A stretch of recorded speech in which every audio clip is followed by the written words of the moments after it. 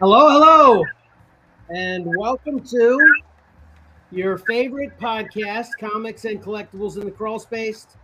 I, as usual, am your host, Kevin, and I have three amazing gentlemen with me today. You want to say hi, Patrick? Hi, everyone. Mike, you want to say hi? Hey, everybody. And we have Tom, the Giant Batman, with us, guest hosting today. You want to say hi, Tom? Hello. Good to be here. Awesome. So how you guys doing? Good. Excellent. Pretty good. I want to say I'm good, but I'm not gonna, because I'm not good. You know why? You want to guess why? Why? Because I still haven't given away a freaking comic book. I'm not good now either. That'll ruin the The day. Fun Fan Freebie is still up for grabs. So anybody and everybody listening and watching, please see the Fun Fan Freebie phrase giveaway details on our website or listen to it at the end of one of our podcasts. It's simple and it's worth a lot. We got great stuff. Actually, one thing is kind of your choice of things, up to $8, but then we have a 9.4 CGC graded copy of Star Wars: The High Republic #1 variant with a variant cover. You know what? Actually, too, I meant when we were down at Accelerator today, Mike, to grab that. Maybe that would make a difference to somebody actually seeing that physically. Yeah, hold that thing up. So we'll plan on that next week. But believe me, it exists. And it's awesome. So, all you have to do is a couple short things, but it's this one here. This is the variant cover. So it's great. The second word of the Fun Fan Freebie phrase for the week of May 1st, 2022 is floating. Note, the first word of the phrase has been completely edited out of this podcast. Stay tuned after the closing of this podcast for the details of the giveaway, as well as how to get the first and third words of the phrase. So usually we go into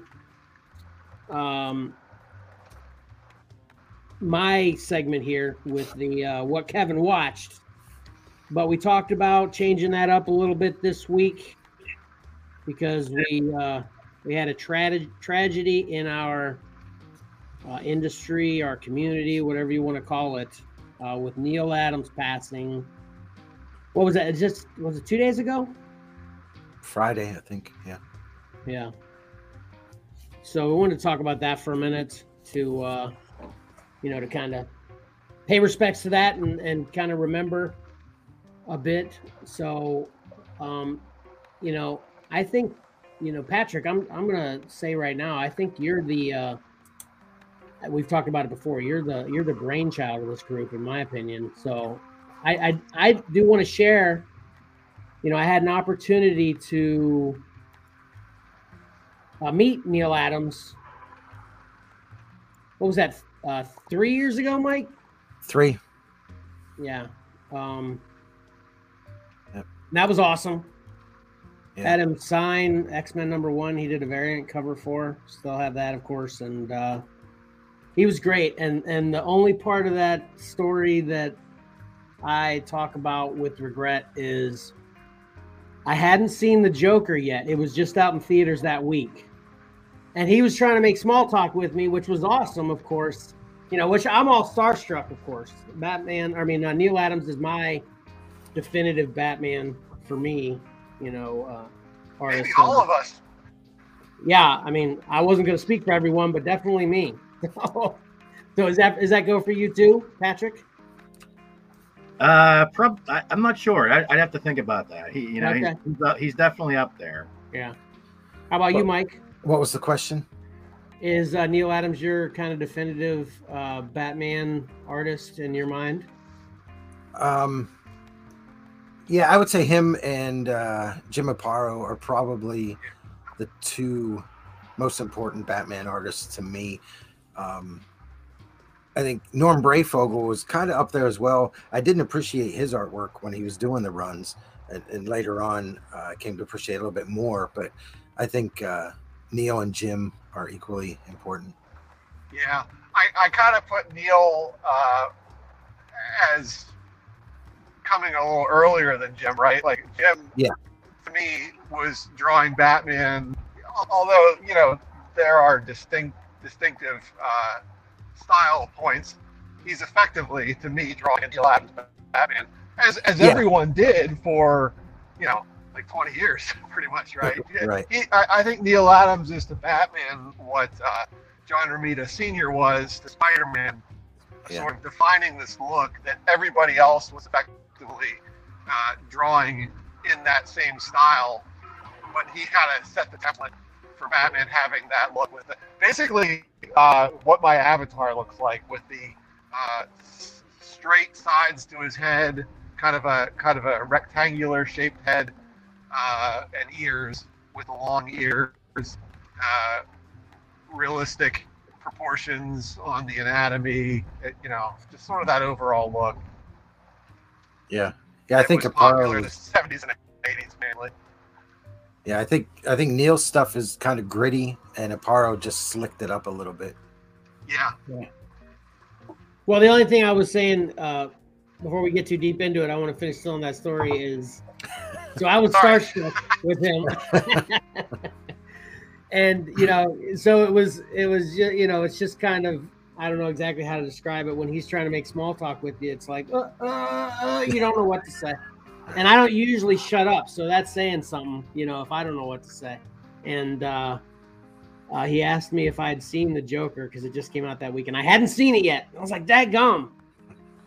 Missed opportunity for a great small talk with Neal Adams, because I don't even know. He didn't. When I said no, I haven't seen it yet, that was the end of the conversation. I would have been interested to hear what Neal had to say about The Joker. Yeah, don't worry about spoilers. Right. Yeah.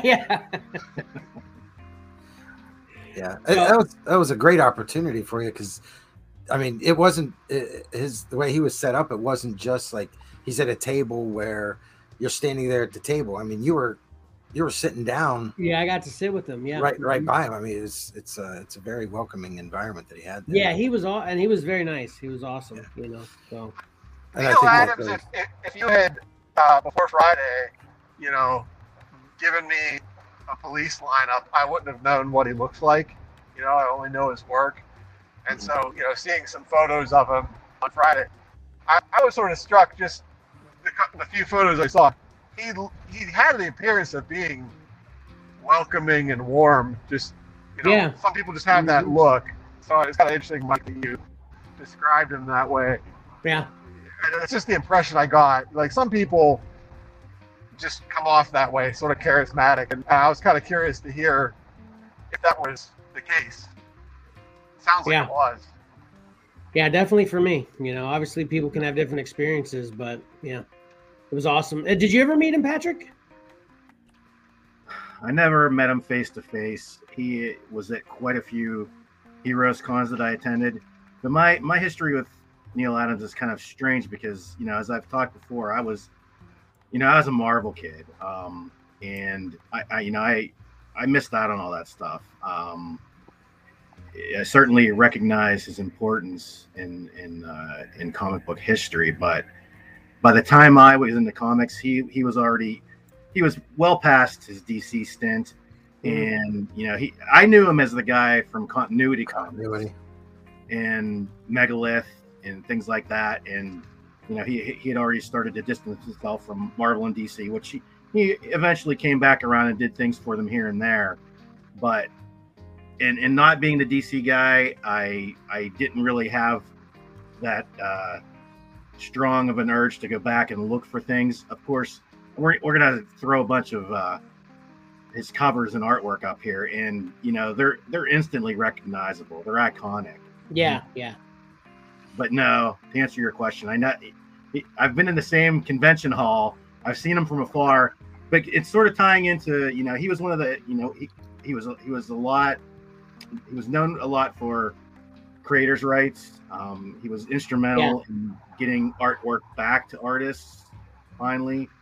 And on the other flip side of that, he was also, I believe, one of the first guys to start charging for autographs and pictures and things like that. Oh, really? So that kind of thing, yeah, that kind of thing was never. I never liked to really pay for autographs. I like to, just go up and meet somebody, get an autograph, and in the comics world had generally always been that. But I think he was sort of like one of the first guys to, he wanted his money. He had been sort of neglected in the past. There were some deals that he worked on comic strips and things like that where he was not getting paid what he should, and so he was always out to get his fair share of the pie. Let's yeah. Nothing against. There's nothing wrong with that, but right.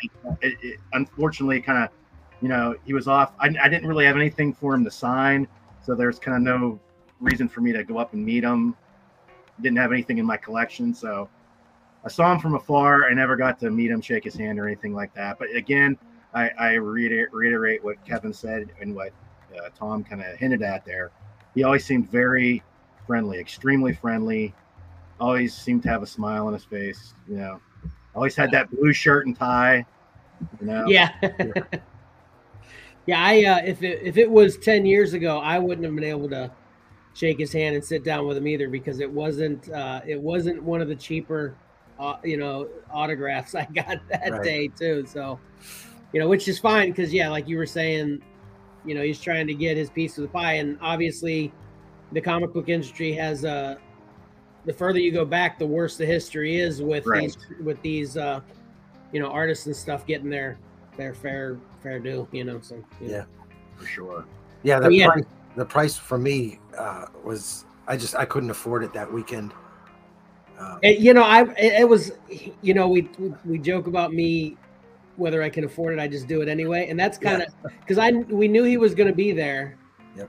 And I didn't plan on doing it because of the price, so I didn't take anything of his for him to sign either. That's why I had him sign it. I wish, it's kind of cool, because obviously think a lot about Neal Adams, and I love the X-Men, so I had him do an X-Men cover.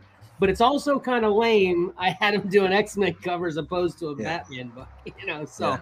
Or if you're going to have him do an X-Men book, it's going to be one of his X-Men books. Yeah, one of his X-Men books. Yeah, not a new one, just doing the cover. Yeah. Right. Yeah. So I'm going to set me up. Adams book. Scrolling through some of his covers here. Yeah. Okay. Okay. Yeah, let's look at these. Yeah, let's look at it. Let's look at some of his covers. Yeah. Oh man, that's another thing I didn't add that thing. Oh man, failing. Well, just talk about it. I'll work on this. Yeah, he did a limited number of things for Marvel. He was in that sort of in between period of X-Men where they were in danger of being canceled, and before Giant Size X-Men came along. In fact, they were doing reprints, around this era, and he came along and is kind of known at Marvel for his X-Men, as well as sorry, I skipped over that. Yeah, I love books. His work on the Kree Skrull War, which, I should point out here, Marvel reprinted some of the Kree Skrull work when I was, early in the 80s, I would say, when I was, getting into comics. And it's amazing because, I really didn't know of Neal Adams. I didn't know of his Batman stuff. But you look at these issues and you could see they could have been printed, that year. They could have been printed in the 80s for all I knew, because he was so different and so modern looking. It didn't seem like a reprint book almost, and it was probably 10, 12, 14 years after they initially had been published at Marvel. I was getting these reprints, and it did make an impression on me. He was a great artist, no doubt about it. Yeah. But then he was moving over to DC, and I think I brought this up. This is an iconic cover. Everybody's seen this cover. Yeah. It's been homaged by Alex Ross, among other people. It's just and even Neal himself has done a few classic twists on it, I believe. Yeah, I think his most iconic stuff was the DC He's got a couple of the X-Men books that are real standout, but Right. yeah, ultimately it's DC. Yeah. Yeah. Oh. All his Detective and Batman. Remember the comic we were passing around a few months back where Shazam or Captain Marvel was asking Superman how does he get the chains to shatter like that? Right. Basically, like the whole comics are built on that image, you know. Yep. Yeah, once I made a checklist of his Detective and Batman books, and I have some. I don't have all of them, but you start looking at the prices of some of them, and yeah, I don't know if I'll end up getting those. Oops, there's a better version.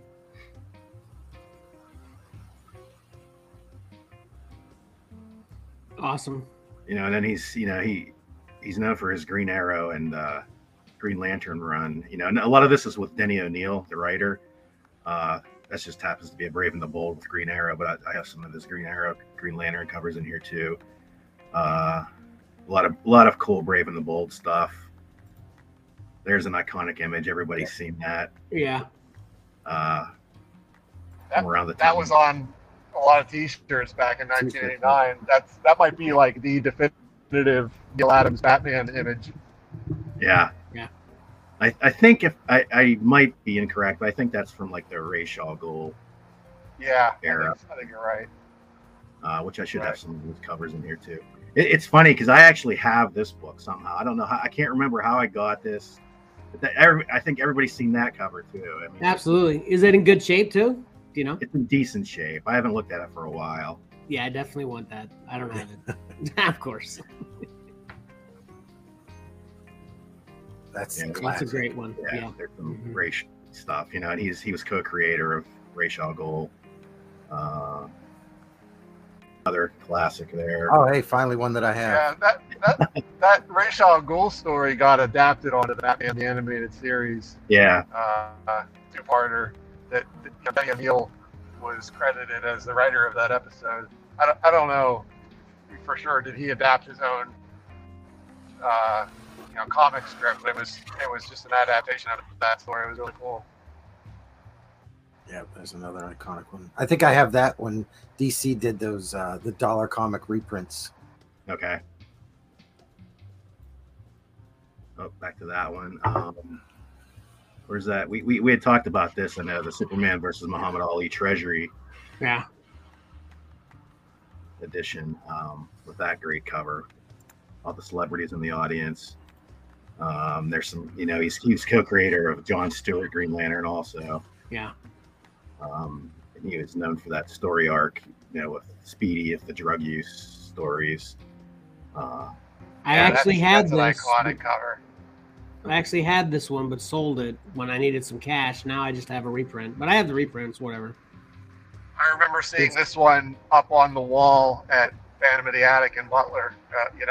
If you told me to name two covers that they had on their wall, I'd probably have trouble coming up with number two, but I remember this being up there. Yeah. Yeah, another one from that Green Lantern, Green Arrow run. Yeah. I mean,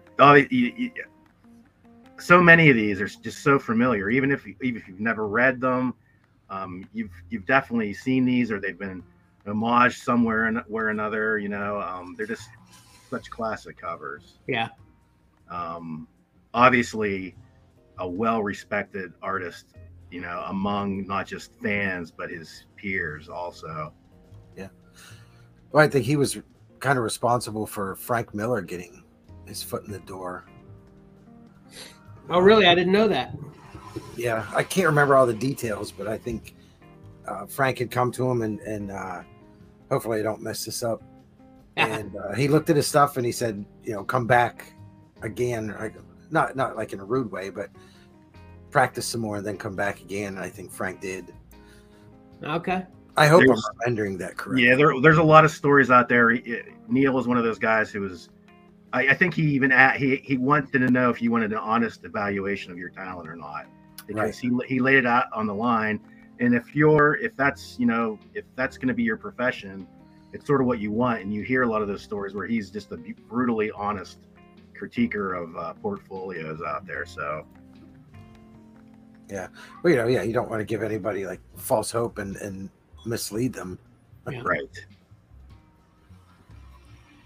Yeah, so I think I've run through all the covers, but obviously, there's a lot more out there. But I just, I tried to pick a few of the classic ones. Yeah, those are great. And I wanted to. Sorry about that.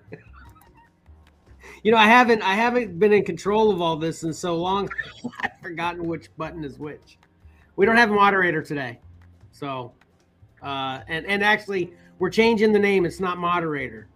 It's what is it, Tom? Producer. Well, we didn't we decide we're the producers though? So Well, you could do producer or director. I think either one would be fitting. A lot of radio shows, like the person who's kind of doing the things behind the scenes, they call them producers. The person who's not on the air. But you can. All right. Well, we don't have a producer with us. Everyone here who does work leading up to prep the show, I'd say, could be called producers also. Mostly you and Mike, I think. Yeah. I don't know. Well, Mike, is that a Neal Adams behind you too? No, I wish that I knew who did a lot of these. I just looked for screensavers instead of just like actual artwork from books and things like that. Yeah, okay. So these are just screensavers. Yeah, okay. Because if I could figure out who actually drew it, I would. I mean, I don't know. Sometimes this reminds me of Raphael Albuquerque a little bit, but yeah. If I had thought about it, I probably could have found it. Neal Adams to put back there. Well, it's a last minute thing. We just talked about it when we started today, so just appropriate to talk about it. And yeah, that's all I had. Patrick, is that all you had regarding Neal Adams? Yeah, I think so. Yeah. Okay. Mike, did you have anything else you wanted to add? No, I'll cover a little bit when we get to our purchases for the week. Okay. But yeah, it's I'm thankful that I actually got to see Neal, and I'm glad that you actually got to sit down and chat with him for a bit. Yeah, it makes that moment, obviously that much more special. Yeah, for me. Yeah, it's just a reminder. A lot of the artists and writers that we grew up with are aging. Yeah, we kind of grew up with, and it's kind of strange. I mean, he was 80 years old. So you kind of group other creators, they put them in the same group. It gets scary sometimes. You start thinking about the age of some of these creators, and it's like, dang. Yeah. And I don't know if they're being, if we're getting the same quality of writers and artists now that we had in the 70s and 80s and even into the 90s. Yeah. So anyway, that's all I got. I can ramble. Well, my personal prayers will be with Neal Adams' family, and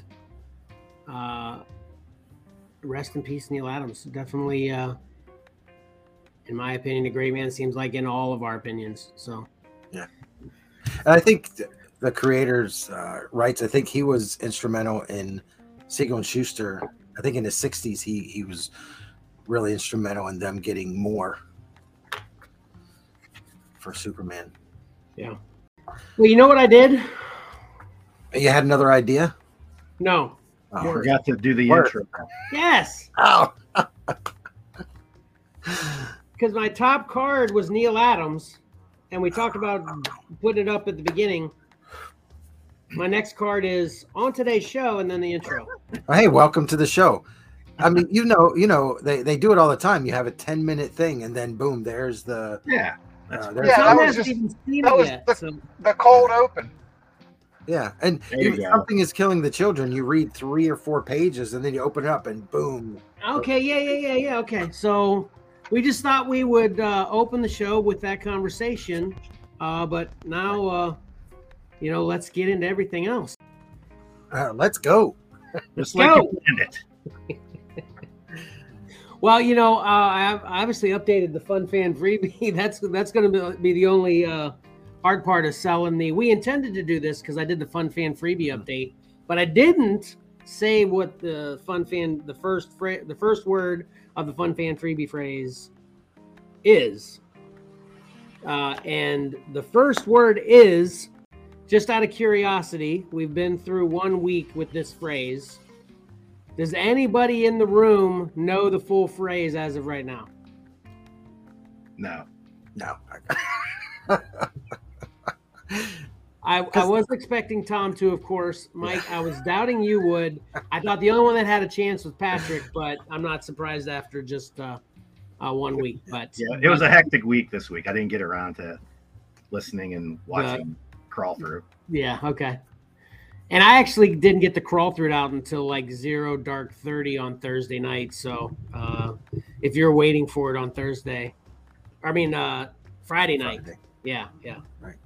If you're waiting for it on Friday, my life is crazy too, but I just don't sleep, and that's how I make half of this stuff happen. Yeah, I know. I see a text or a message from you at 3:46 in the morning, and I'm thinking, right. I'm getting up in 2 hours. I'm sure he's on the same schedule as me. Yeah, pretty much.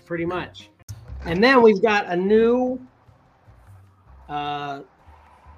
couple new sweepstakes, but the first one I want to talk about, or a couple new giveaways. The first one I want to talk about, though, is going to be kind of an update because it's just starting now, or it's not really an update because it's just starting now, but this is when we will update it. So I wanted to show you the new intro I had for this update. Okay.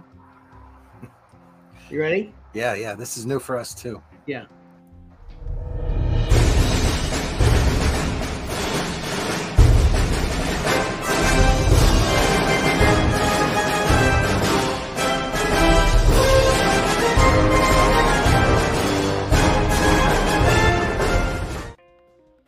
There you go. The Scruffles Goals Sweepstakes. And you like how now it's pretty clear for everybody that's just listening and couldn't see it. In that animation, it actually says that the S is for subscribe, the C is for comment, the R is for retweet, the F is for follow, the L is for like, and the second S is for share.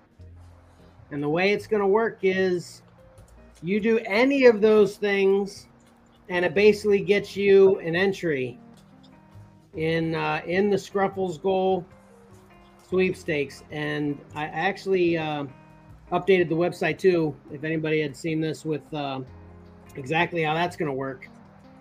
And this is subject to change. You know, it won't change the entry, the way you enter. And the way you win will not change. But we kind of talked briefly last week about what the prizes were going to be, and we didn't really, get into covering it later. But basically what I just decided to put on the website was 2 free movie tickets, a pop, a pack of trading card games, a pack of trading cards from a trading card game, a comic book, and actually I think that. Oh, and did I say a pop? Yeah. A Funko Pop. Yeah, Funko Pop. Yeah. Because you said movie tickets and then a pop, and I'm like, okay, so I get a Coke and some movie tickets. No. That's what I thought. Yeah. That's a pretty good haul. Yeah, definitely. And the comic book just has to be, a new-ish. And how do you say it, Mike? A open order book. Okay. Yeah. Can't be asking for Incredible Hulk 181. Yeah, and no Something variants, current. no. Right, current book. So and then the last thing is, and Mike, you're gonna have to help me with this, is the pick 3 profits. There we go. And Mike, did you want to kind of cover this one real quick? Yeah, I'll go over this. So these are 10 open order comic books that are coming out this week, May 4th. And I choose 10 books out of all of them that are being released. And then I present those 10 books to the Exceller group and our family members. They all pick their 3 favorite ones. I tally up which covers get the most votes, and that becomes our top 3 covers for the week. And all you have to do in order to be the prophet nice, is pick the 3 covers that you think are going to be our top 3. And so the cutoff time is going to be right before my segment where I reveal those. Right as soon as you started it, technically. Yeah. As soon as I start it, and I'll announce it that it's cut off. And what is it, Kevin? They comment during the show. Yeah. The 3 covers that they want to select. And if you go to the Facebook page, they're all listed there with the artist, a large picture of it, so you can get a better picture, a better idea what it looks like, right? Yeah. So, and the winner will receive their choice of one of those 10 comics. We'll ship it to you. We'll cover the shipping, and this is for the contiguous United States only.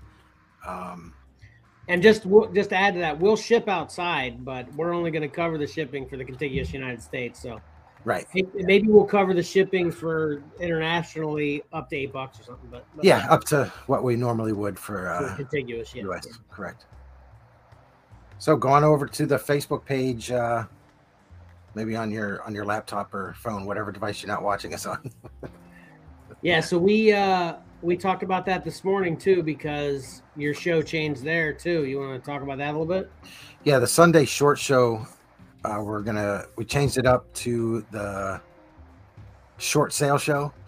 I try to do them on Sundays, but basically during that show, I'll share the same graphic of the 10 comics that are going to be talked about in the Comics and Collectibles in the Crawl Space show.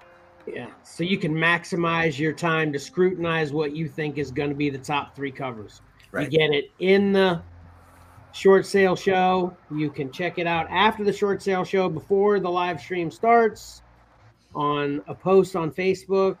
And I'll try to remember to, if I have time, to share that on Instagram or Twitter as well. But at least be on Facebook, because Mike will do that.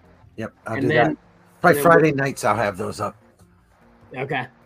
And then we'll share it again at the beginning of the show. But that's, but from now until then, you can comment what you think the top 3 winners are or top 3 covers are gonna be, and be a big winner. Another way, we're trying to give you free stuff. Tell your friends. Yep. It's awesome. All right. So we usually have a little bit bigger gap of time between that intro and the next one. But let's go ahead and get into technically the first segment of the week. So I had another big week. I really like watching stuff. I'm glad this is my segment. Yeah. I'm glad it's your segment too, because I didn't watch anything. So there's the new shows, but I haven't seen a brand new movie in I think since, was Batman in the theaters after Spider-Man, or what was it, reversed or whatever? But whichever one was last, that's the last time I saw a new one. So I'd meant to see this one, but I hadn't. So I saw Snake Eyes, G.I. Joe origin story. Let me see if I can. Yeah, there it goes. Okay. Has anybody seen this? No. Nope. I have a cool poster that I got. Tom, did you see Snake Eyes, the origin story? No, I haven't seen any of the live-action G.I. Joe movies, and I forgot that this one even came out. Now, so you brought it up. So, looks interesting. How was it? It was good. I really liked it. The only if I have a criticism of it, is it kind of started a little slow. I almost didn't continue about halfway through just because I had a lot of stuff I wanted to watch, and I was like, you know what, maybe this wasn't the best call. But it wasn't soon thereafter that everything changed, and it really kicked some butt through the ending, and I ended up really liking it a lot. And I watched this on Amazon Prime. But there's and I guess I've heard some people are a little bitter with some changes, you know, as far as comic books and maybe even cartoons versus the way this movie kind of explained things. Like, does anybody know how Snake Eyes got his name? Terrible at dice. I don't know. Okay. No. Well, I've never been a big G.I. Joe fan, so I'm not going to say whether this is the way it originally was or not. But the way they represented in this movie is his father is murdered, and this assassin that murders him, basically he has this game he plays with dice to decide whether he's going to murder him or not, and says, all right, you lose, you die, you win, you live. And he rolls them, and his dad, he's hiding in the closet. His dad hid him in the closet when these assassins came for his dad. Yeah. And he's of course watching the whole thing go down, and sees the guy roll the dice, and he rolls Snake Eyes. So then in a very Batman-esque way, he becomes this, you know, angry, just wants to be a bad butt, you know, learn all the martial arts, kick everybody's butt because he's an angry guy. And he gives himself the name Snake Eyes because of that. So his mission in life after that, of course, is to find this assassin of his father and get revenge. And right. Snake Eyes is just the name he gave himself because of that event happening. Because his dad is a terrible dice player. His dad didn't roll, the assassin rolled. It's kind of like he rolled for him. Yeah, it's kind of like a Two-Face, you know, flipping the coin. Yeah, Two-Face is flipping the coin for your fate, yeah. Right? And true to form to evildoers as well, the dice were rigged. Because Snake Eyes actually finds the guy and gets his dice later, and he's just messing around with them. He's just rolling them around, and they always land on Snake Eyes. So it's just false hope that he rolls the dice and you might live. What exactly. Yeah, exactly. Exactly. So I think that might have been the only movie in general I watched. So I wanted to bring up another movie real quick though. But this is just the trailer. I guess the second trailer, final trailer for this dropped. Hey, Patrick, was this fake trailer? Was it real? I think it was real. I didn't see it. I think this one's real. Yeah. Yeah, Patrick, you know, obviously called me out, which thank you was accurate. And I actually showed the trailer. I was talking to him later, and it was even more embarrassing after I showed him because he's like, dude, it says Disney Plus like right there in the corner in like 3 scenes. I was like, oh man, yeah, there it is. Yeah. Totally missed that, so I'm still ashamed. But I have you to thank for saving me and thinking that was real. And you know what's even worse too? Since I watched it, you know what happens now. Now my entire YouTube feed is full of these fans. Yeah, I saw a Deadpool 3 trailer, and I was like, no, you're not fooling me. But anyway, this trailer was awesome. And this movie's a big deal. I mean, it's got everybody from the original Jurassic Park. I mean, it's kind of like, you know, the joining of the original and the current. It's pretty cool. Yeah, well, I think is this wrapping up the series? Yeah. It says right there on that graphic that I got on there at the top. It says the epic conclusion of the Jurassic era. But you know what? That doesn't mean anything because I thought it was over after Jurassic Park 3. You know. Yeah. Well, they're doing, you know, maybe the next 3. You know, Chris Pratt and Dallas Howard. 3 named people. They might not be in it. They restarted. Their era might be done. Yeah. Yeah, but this looks exciting. I mean, he's on a horse, and it looks great. Yeah, it looks really good. Yeah, I'm excited for this. I might actually get to see this before I see Morbius, because this is coming out, I think, May 5th. Is it on there too? Does it say that on there? It doesn't say. What's it say at the bottom there? I don't know. I've got by the banner. I've got graphics on my computer here blocking it. Oh yeah, okay, yeah. Anyway, it's soon. You know. Did anybody see Morbius? By the way, I keep feeling bad that every week goes by I haven't seen it. I saw it. Oh, you did? Yeah. Was it good? It was okay. I mean, it's been getting. I've been seeing like a lot of negative, just I don't know what you call it, just general hate for it, you know, and mockery. Yeah. I thought, you know, for being Morbius, I thought it was an okay movie, but I did find it was kind of formulaic. Like the first scene shows him as a kid, and then there's this other kid, and like I could tell like right away, it's like, oh, that's going to be the villain. You know, like it just sort of followed the superhero arc story pretty much blow for blow. But you know, and it kind of ended abruptly too. Like I thought, you know, towards at the end it was like, oh, and there's the credits. I guess we're done. You know, but. You know, but I wasn't like squirming in my seat thinking, oh, this is terrible. Actually, like, I don't care for the Venom movies at all.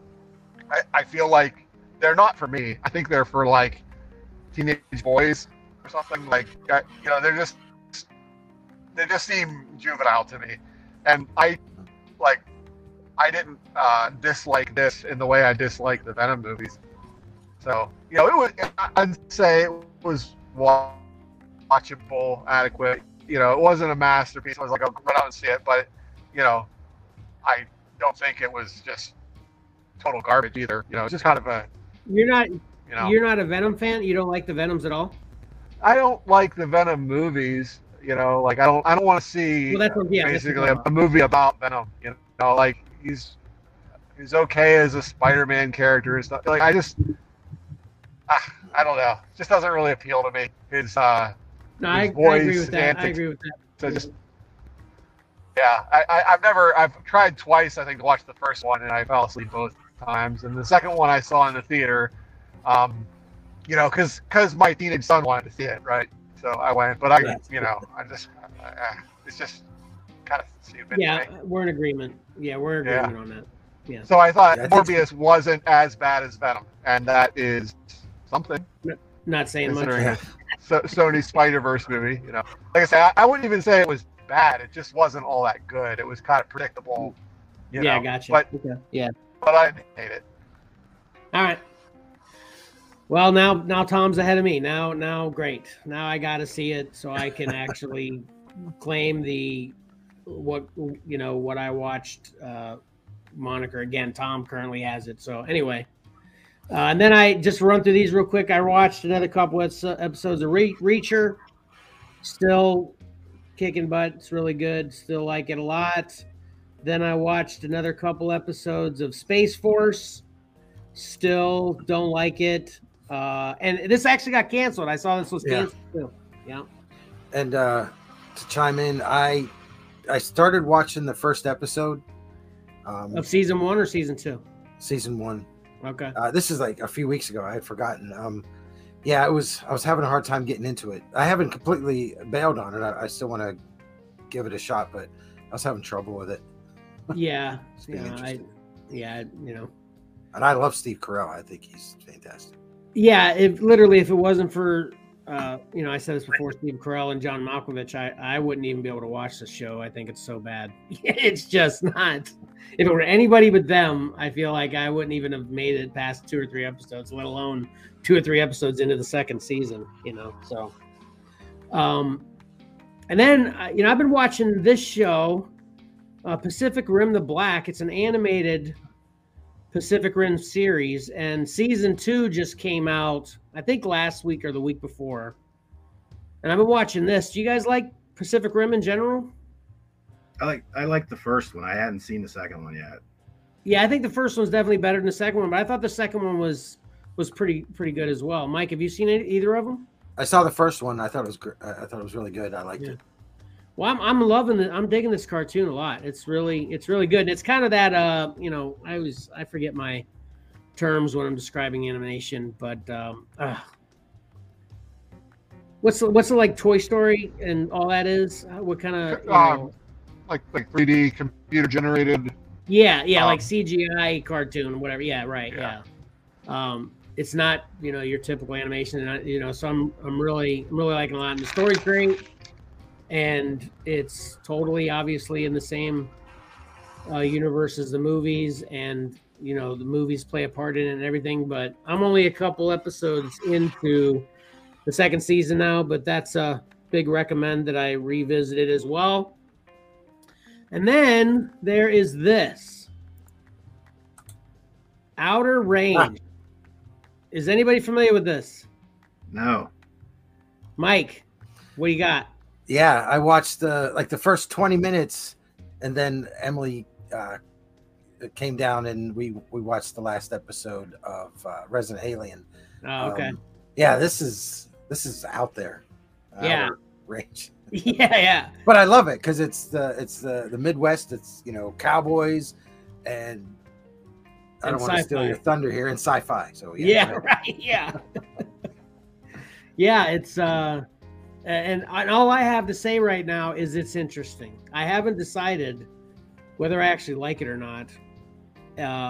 But basically, what happens in this is he's a rancher.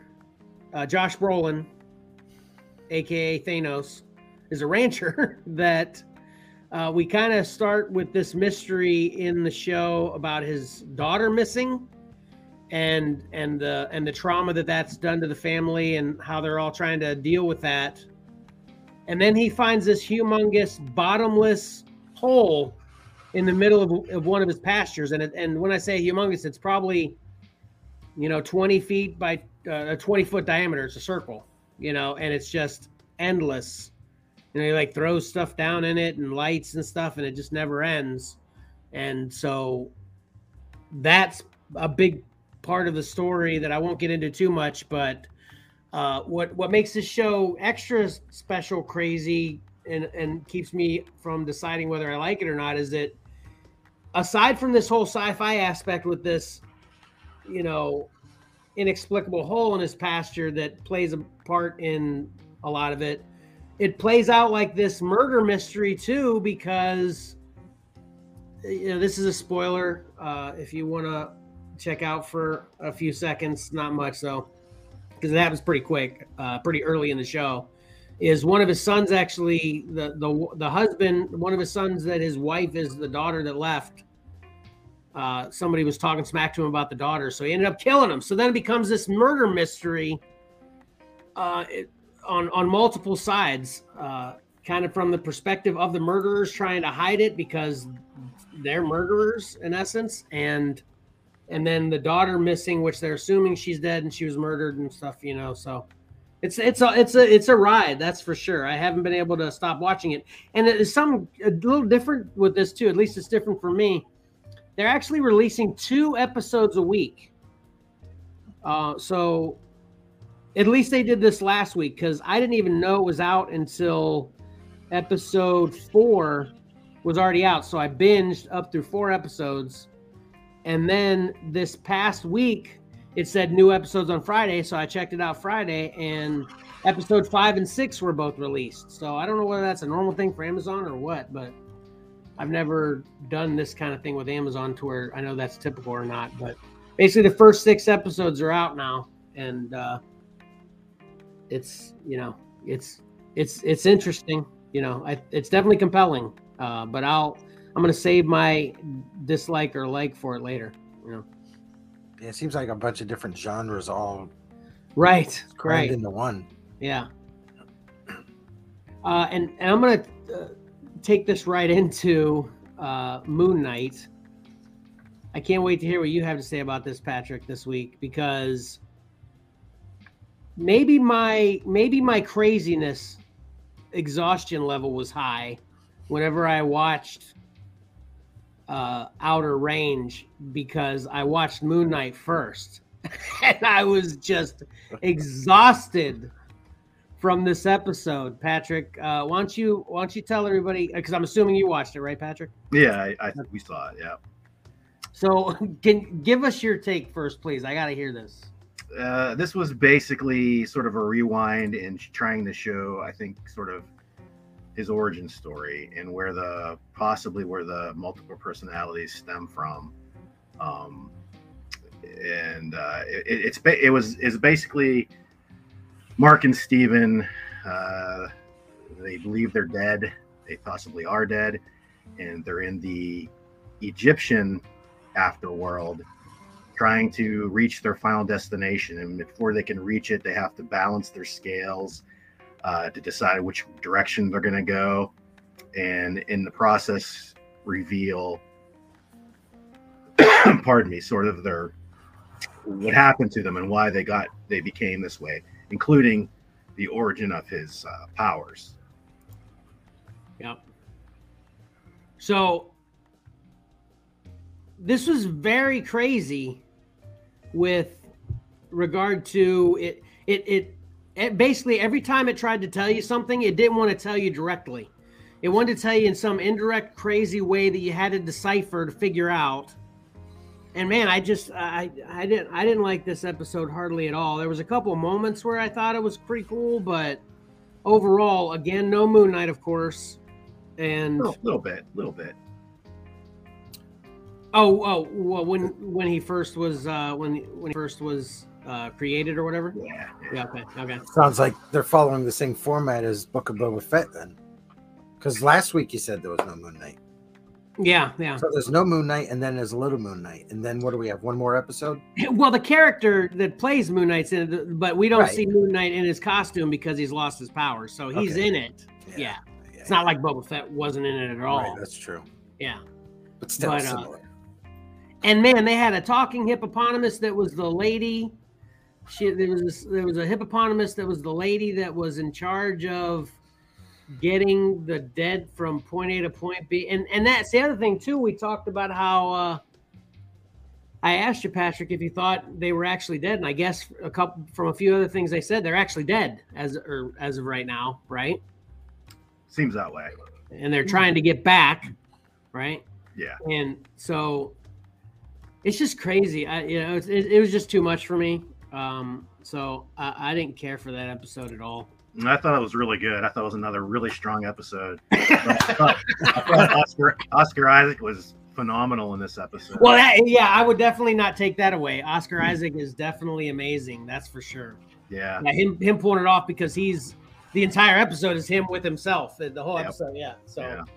So yeah, it definitely is great. He's doing a great job, but I just don't enjoy this kind of, I guess, this part of a story.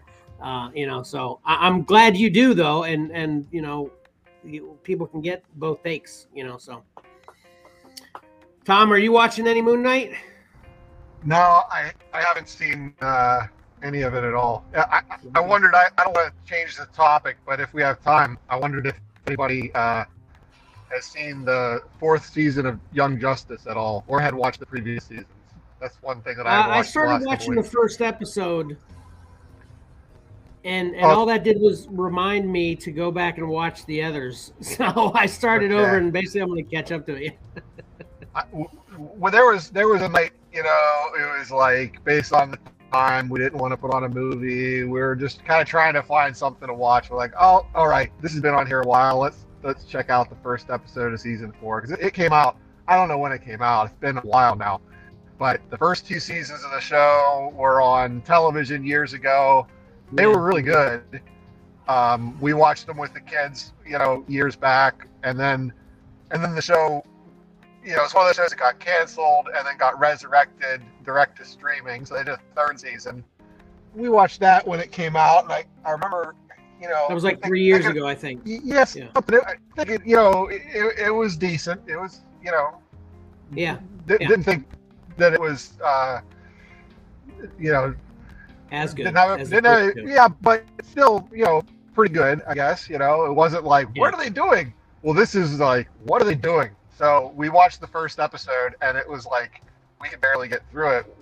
Practically wanted to turn it off, but we thought we'd stick it out, and it just is like the whole episode. Have you said you did see the first episode? Right. Yeah, I did. There wasn't really any action or villains. It was all about two of the characters, one of whom is a Martian, and they're traveling to Mars to have a wedding and to meet the Martian family and all this stuff, which is fine.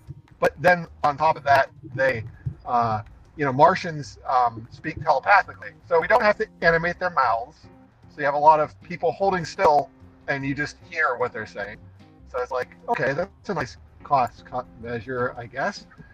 And then, like, the whole plot line was about these Martians that have darker skin and these Martians that have lighter skin don't like each other, and it was like this whole racial thing, and it was really heavy-handed, and just like so many things nowadays, it's just they're just pushing this this messaging into things that used to be fun and ruining them, and so it's like, this is the first episode, you're like, is this what this is all going to be? And so then I got on, and kind of read reviews of this season from other people who had watched it, and you read a handful of them, and they're all kind of saying like, oh, they're checking all of the, SJW bingo card squares, like in every episode, like all of them, and so we were like, okay, I guess we're done with this. That's too bad. So it's like it's not even the same show anymore. Yeah, it's definitely changed a lot. That's for sure. Hey, you just want a good show. Yeah. It doesn't have to have a message or a greater meaning or anything. Just a good, fun show. Yeah. Speaking of good shows, Halo on Paramount Plus is still a good show, and if you haven't watched it yet, you should.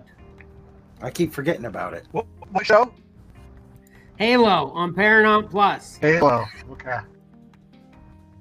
It's really good. Although I do have something to say though. This was what? What were you say, Tom? Sorry, I was wondering. You said I'm trying to remember what it was. Oh, was it Snake Eyes? You said you watched that on Amazon, and I wanted to ask you: was that included with Prime, or did you rent it? It was included. Okay. Cool. Yeah. So anyway, Halo. Here's the funny part. So it was still good. I enjoyed it. Still big recommend with the show, but it definitely took this weird kind of psychedelic, ambiguous, inexplicable events kind of happening all around kind of narrative for this episode too. So I mean, like, seriously, I wanted to rip my hair out with Moon Knight, Outer Range, and Halo. I watched them all in the same day, and they all were kind of on that same kind of arc, and I was just like, oh my god, I survived, but it was tough. And I definitely liked Halo the best out of the three, and so anyway, I watched Halo, and then I think that's about it, actually. Yeah, that's probably enough. So yeah. Sorry about it. It just keeps reminding me of all the stuff that I'm not, I've got to catch up on. Yeah. My parents sent me a message. Hey, like, what was it? Part 2 of season 4 of Ozark is on, and I'm like, I haven't even watched season 1, episode 1. Yeah, man. Everybody just keeps talking that up so much, and man. How many seasons? This is the final season. It's season 4, I think, right? Is it? I don't know. But okay. Anyway, so that's what I watched. All right. So now it is Mike's time. Are you ready, Mike? I have an intro, so you just say yeah, and then if you're going to be ready in 10 seconds, that'll work. Yeah, I'm ready. All right, cool. It took me 10 seconds to get completely ready. Awesome. So, this is our pick 3 So, contest officially ends now. Officially over. Yeah. No more guesses. I'm actually going to pull the comments up for myself right now, so I don't miss anybody. I'm waiting. People. Oh no, it would be too late now. I put up the comments and no one commented. So. Okay. Yeah. All right. I was really surprised with this week. We'll go down the artists and the books real quickly. Batman 123, Howard Porter. Marauders #2. I'm going to stop picking this guy's covers because I can't pronounce his last name. KL New. Anyway. NGU. Once in Future 25, Dan Mora. Batman Killing Time 3B, KL once again. Star Wars Obi-Wan #1, Eric M. Gist. Avengers Forever #5, Lee Garbett. Little Monsters 3B, Andrea Sorrentino. Scorched 5B, Todd McFarlane. Spider-Man 2099, Exodus 1. That title is actually not all of it. Ryan Brown, and then Iron Man 19, Alex Ross. What really surprised me about this was how many people liked the Once in Future. Me too. I was actually surprised by that as well. So I don't know everybody, of course, with the way we're doing it now, but yeah, I think everybody in my family except me chose it. I was surprised that some of the covers actually got quite a few votes. I mean, I like them all, obviously, but yeah, they're all good. Yeah. Mm-hmm. Yep. So we will start with #3, and this week we had #1 was a clear winner, and then I guess second place. There were 3 books all tied for second place. So once again, my non-scientific way to do the tiebreaker sorted things out for us easily. And #3, right there. That is Batman Killing Time. Yeah, it's pretty awesome. Yeah. If I had won this, I would probably ask for that one to be. I just dropped all my stuff. I would say that's the book I want you to buy for me. Yeah, for winning. cool. Yeah. Yep. And #2, I was surprised this is #2. Obi-Wan. You were surprised it was #2? Yeah, I thought this was going to be #1. Oh. I really did. Well, you know that lightsaber hield ain't right. Once Tyler threw out the lightsaber thing, I think it swayed a lot of people. And the biggest crime of them all is Tyler didn't pick Poison the well. Didn't pick 3 covers. Oh, he didn't even pick. He didn't even pick. But he took time to critique the one cover and didn't even vote. Right. Yeah, he did participate in that conversation that I think was about 50 comments over 3 days. Yeah. Anyway. And good job, Tyler.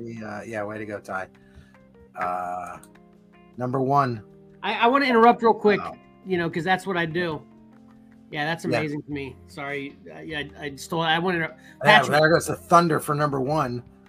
Sorry. Patrick, you got to pick one Obi-Wan. Who is it? Alec Guinness or Ewan McGregor? Ewan McGregor. Yeah, me too. Exactly. See, Mike? He has a larger body of work as Obi-Wan. I agree. I think he's a great Obi-Wan, but that's no reason to not pick. Well, I did not pick it because that's Alec Guinness. That's why it didn't really sway me to pick him. Even though Obi-Wan's my favorite Jedi. Yeah. So anyway, back to Dan Mora with Once in Future #25. Dan Mora, Once in Future #25. Yeah. And this is a Virgin variant, right? Because you said you. It's not. It's just they haven't released a copy of it. With the trade dress on there. Oh, really? Yeah. I mean, the trade dress is pretty large for this book, so I'm not sure where they're going to put it. He really probably up in the left corner. But this is great, and he's done a great job. He's illustrated all 25 issues. It's just creator owned. Did you vote for this one, Mike? Yes. Tom, did you vote for this? Did Tom vote? Tom did vote. I don't think Yeah, Tom voted. What? yeah. This is the one I called it like the Arrow one or something. I had no idea what it is. It just looked cool. Oh, right. Oh, yeah. Yeah. Oh, wait, no, I did not vote for this one. I did. Well, there you go. It's amazing. Yeah. Yep. But yeah, Tom did. And you know what's Yeah, even I went funnier 2 for too? 3 this week. Yeah, I did too. Yeah. You know, or no, I didn't. I only went 1 for 3. Yeah, I only picked the Batman. You know, what's even crazier about this cover is I don't know how you guys are doing it, but you know, I'll give my miscellaneous family members the phone and they'll scroll through it. They all came back with this one for like they said, okay, yeah, I want that one, the Arrow guy, and then they told me the rest. So it was like their first pick for all of them too. It's like, Yeah, Yeah, I was really surprised. it was my number 1 pick too. Just Wow. like, you know, when you go through the first scroll through, like it jumped right out. And the only downside or the negative of this was that it wasn't familiar characters. That could be a factor sometimes. Like I liked that cover a few weeks ago of some guy on a horse looking at a spaceship, but I had no idea who those people are. So it's like a little bit of a demerit when I don't even know what that is, right? But so these ones, like I can't tell who it is, but I don't know. The guy's in shadow anyway. Is this a Green Arrow cover? I don't know. But but it's great art, and I like the layout, sort of storytelling elements with the reflection and stuff. Mm-hmm. So it has a lot of the elements that make a great cover. Just great art, not just a pinup. Kind of tells a little bit of what the storyline's going to be. So yeah, it's great. Yep. Yeah, that was Last Flight Out number 6 was the guy on the horse. oh yeah, right. Yeah. That was like for that one, but it was like an honorable mention. That was like number 4. You know, it was in consideration. I did like the cover. Right. Well, I'm definitely going to buy this book when it comes out now, you know, even though I wouldn't have. Yeah. Yeah, I've had this on my pull list from the get-go. I mean, Kieran Gillen's a writer, and Dan Mora. I love Dan Mora's work when he worked with, I think it's Grant Morrison on the Claus books, the Santa Claus books. Well, Claus, but they don't call him Santa. Yeah. Claus with a K, right? Yes. Yeah. Or as I look at it, always Klaus. And it might be Klaus and then change to Claus later. I don't know. Which way would it be with the K? Klaus or Claus? All right, so I'm assuming all the family members won this week, and the professionals like us failed miserably. I did not. I didn't do. I didn't factor all the standings. Oh, you didn't even do it. Who the top 3 were? No. No. Okay. Sorry. That's okay. Ran out of time. I did the short sale show this morning. Yeah. You know, something that I thought, it's like, we're gonna Something's got to give. Yeah, we're gonna knock this show out in 40 minutes, you know, with prep and all that stuff. And I think it was 2 hours. I was gone from that. But we had a good weekend for sales as well, so yeah, I was packing. We had up a lot of books packing too. to do. Yeah. Mm-hmm. Yeah. All right, so I have another new exciting intro for the next segment. Yes. You know, I definitely love all your feedback, and this one is short, but I'm telling you, this was one of the trickiest ones. You know, I'm sure Patrick can really appreciate how tricky some of this stuff can be, even though it looks short and easy. But so let's move into it. So I got a lot of this is going to go smooth and easy. Just a reminder from last week, that was another You Got a Deal lot, and there was a little bit of a snafu this week with the lot that I bought Monday last week. It was supposed to be here by Saturday, hadn't even shipped yet. I'm like, what's up to the dude? And he's like, he didn't respond to me, and then he shipped it, and then he sent me a message after he shipped it. Oh, we just shipped it. I was like, oh, thanks. Yeah, I knew that already. So what I had to do was, you know, my plan was to just go out to dollar bins and get, you know, 25 good books to go for $25. But something better happened. Found a flea market that had it was a short box of just random books that were actually 50 cents. They were dollar books, and this flea market was crazy. The first hour you actually had to pay to get in. The next hour was free to get in. The next hour they sold everything at 50% off, and then like 2 hours later, they just anything left you could just take it and leave. They didn't even. It was so crazy. That's the craziest idea. That's a great schedule. So I was there during the 50% off hour. 50% off hour. So these are all dollar books. So I got them for 50 cents, So this is going to be 25 books for what's half of, for $12.50 then. Right? Right. That would be it. All right. You guys about ready? And this is, I got a new camera set up. This is going to be beautiful and smooth. Everybody's going to love this, including you guys. Hey, Tom, are you familiar with this segment?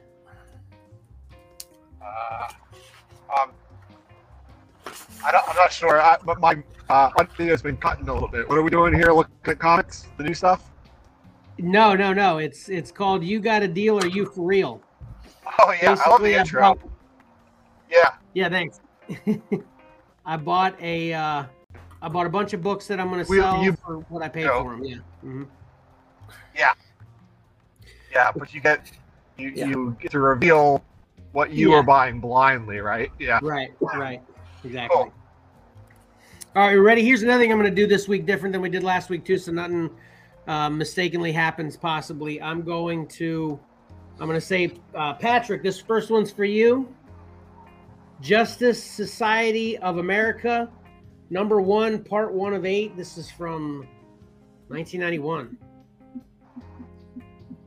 And these are pretty good. There's a couple books that have some problems that I'll let you know about them, but these aren't in too bad shape either. But that's a pretty cool cover too. Yeah, I like that. All right, this one's for you, Mike. Green Lantern, #19. It's from 91 as well.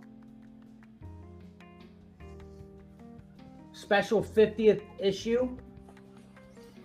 Alan Scott the original Green Lantern Corps, or the original Green Lantern returns. Sorry. Well, then, Patch, this is for you. Justice Society of America, #8. This is the final issue. I hear with final issues, there's low print runs. This is probably worth $17.50 on its own. Right, Mike? Yeah, that's usually when the final. $12.50. Yeah. That's usually when the final issues are in the 70s and 80s. Oh, when it only makes it to 8? No, 8, not so much. yeah.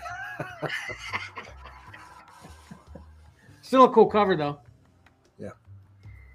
Oh, this was definitely worth $12.50. Power Girl, #1. Oh, that one was for you, Patrick, right? Power Girl's mine. Oh, is it? I'm sorry. Damn it. See? I need a checklist. What issue was that? #1, 4-issue miniseries. Yeah. All right, so this one's Patrick. Godzilla, King of the Monsters from 1978. Check it. Dang, I want that. I know you do. It's just going to get better, too. I need to go to this flea market. Yeah, you do. I mean, the rules are something that you would come up with, seriously. Right. Yep. And then I got GI Combat, The Mercenaries, #286. Oh, my gosh. That's right up my alley. From 1986. This one's pretty rough. This is one of the ones that's pretty rough. Actually has like it's not a bend with color break. It's kind of like a semi-fold, and then a ton of ticks with color break in the spine.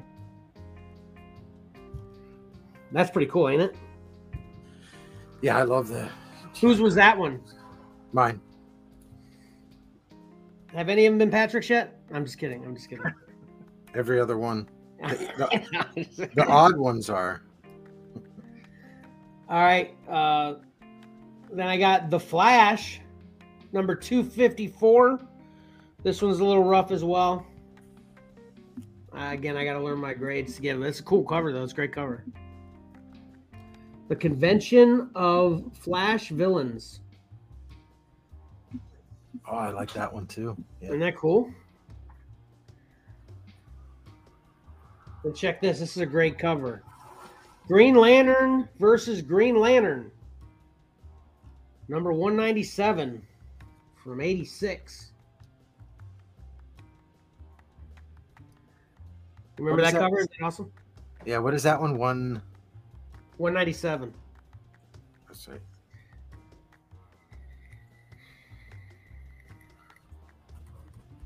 All right. Now this next one is awesome, but it has some smudge on the cover, some stuff, I don't know what it is. The cover is also torn. Probably about 2 inches down the top middle. And then there's ticks in there. But this is Weird Science, number 15 from, I think this is 1972. Yeah, sometimes they've reprinted those. Yeah, I think this is a reprint. Yeah. Yeah. But it's still from 72, though. Yeah, those are great, too. Yeah. A lot of time, Wally Wood artworks in some of those. Whose was that? Patrick. All right, awesome. All right, here's another great one. Creatures on the Loose, number 14. Oh, guess I'm going to have to take some of these away. Yeah.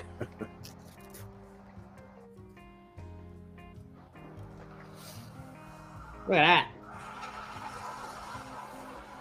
Yep, I like that book too. Isn't that awesome? Yeah.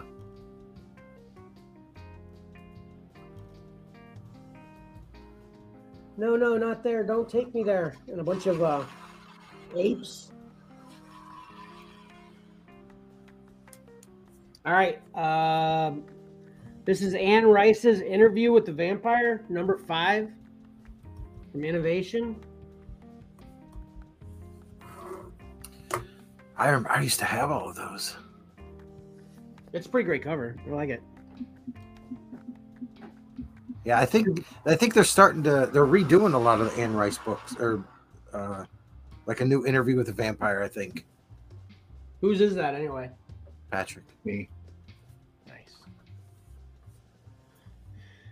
All right, then I got Green Lantern number 193. This is from 85. Mike from New York is going to be calling. He already has all these things. I know. I'm just saying. Just like to name drop whenever I have the opportunity. All right, this is Green Lantern number 198, giant-sized spectacular. It's a special crisis crossover. It's pretty awesome, right? Yep. I mean, okay, I'll just come clean now. Okay. I've never been a real big Green Lantern fan. Yeah, me neither. Yeah, Nothing against Green Lantern. It's just I've never been interested in reading it. Yeah, I agree. How about you, Patrick? Green Lantern fan? Yeah, I'm on the same page as you guys, actually. Yeah. I remember actually buying these new. Robin 2, number 4. Is this from Patrick's? I got behind. Should be you. Okay, I got it. Robin 2. Robin 2, The Joker's Wild.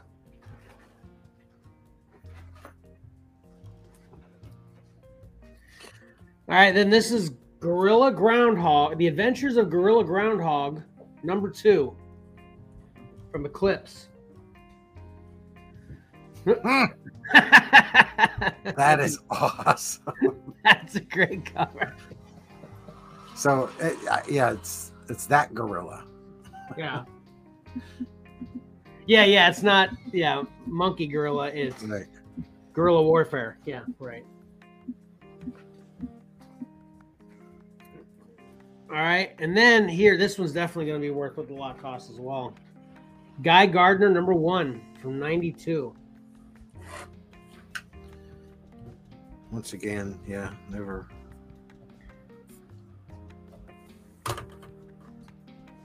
Yeah. Still cool though. Oh yeah. Oh, and then this one is this is so funny when this kind of thing happens. So this is Flash number 69 from 92. Guerrilla Warfare Part 2 of 4. But it's actually spelled Gorilla. Right. That's funny. And once again, Green Lanterns and It's guest starting the Green Lantern. That's hilarious. It's Guerrilla Warfare because of Gorilla Grodd. Yeah. that guy Gardner. Jeez. Yeah. Well, no, I mean, I just looked. I mean, Okay. Okay. Yeah, that one had a good recent sale. Oh, nice. And then this is apparently a crossover because this is also Guerrilla Warfare Part 3 of 4, but it's Green Lantern number 31. That's a great cover, though. I really like that.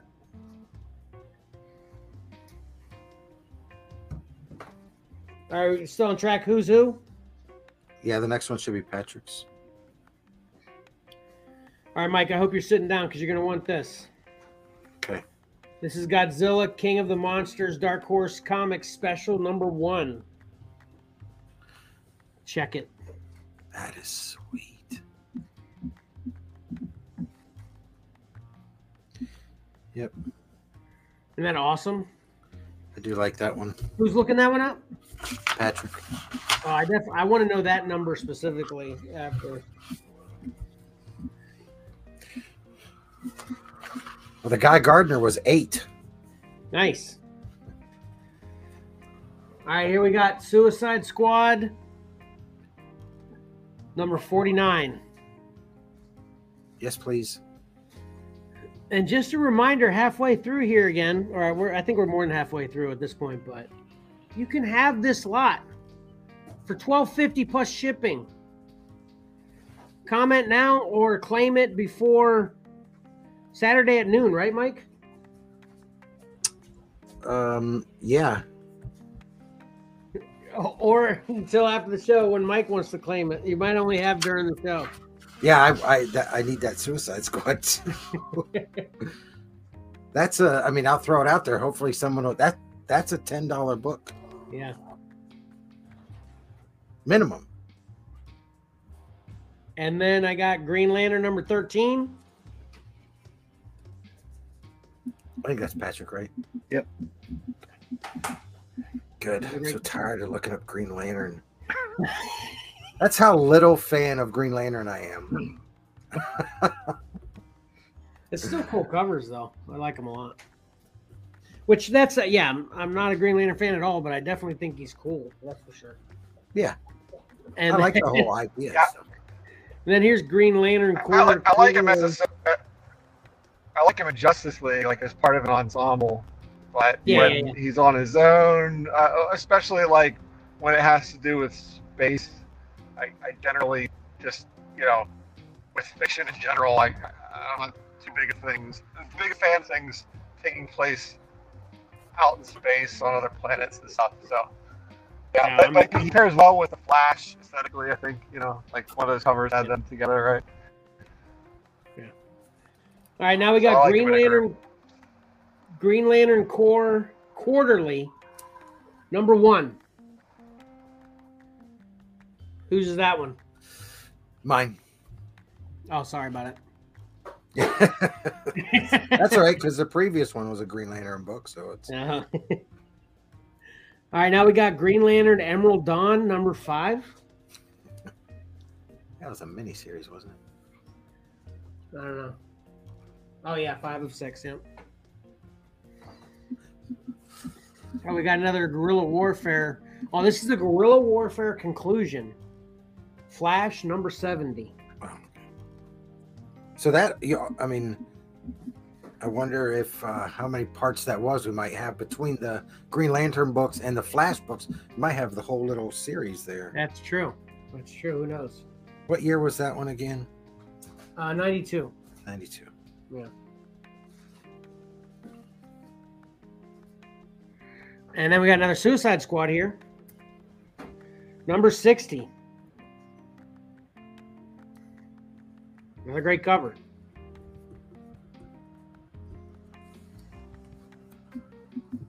Need that one, Mike? Yeah, not as much as the other one. I mean, I like this one because Batman's in it. But. Yeah. And then last but not least, Simpsons Comics number 142. It's Crabtacular. That's a pretty decent shape too. Yeah. Now the books like that, when you get later in the run, you know, the Flash in the Pan fans or whatever, you know, people get the first 3 issues, the first 10 issues, and then they kind of bail on it. When you get up to 142, a lot of those people have already jumped ship. But this book doesn't. All right. So that'll do it. So again, reminder to people watching now or listening to the podcast after, you can have this lot for $12.50 plus shipping. And if you want to kind of cherry pick it to make the shipping cheaper by making it way less,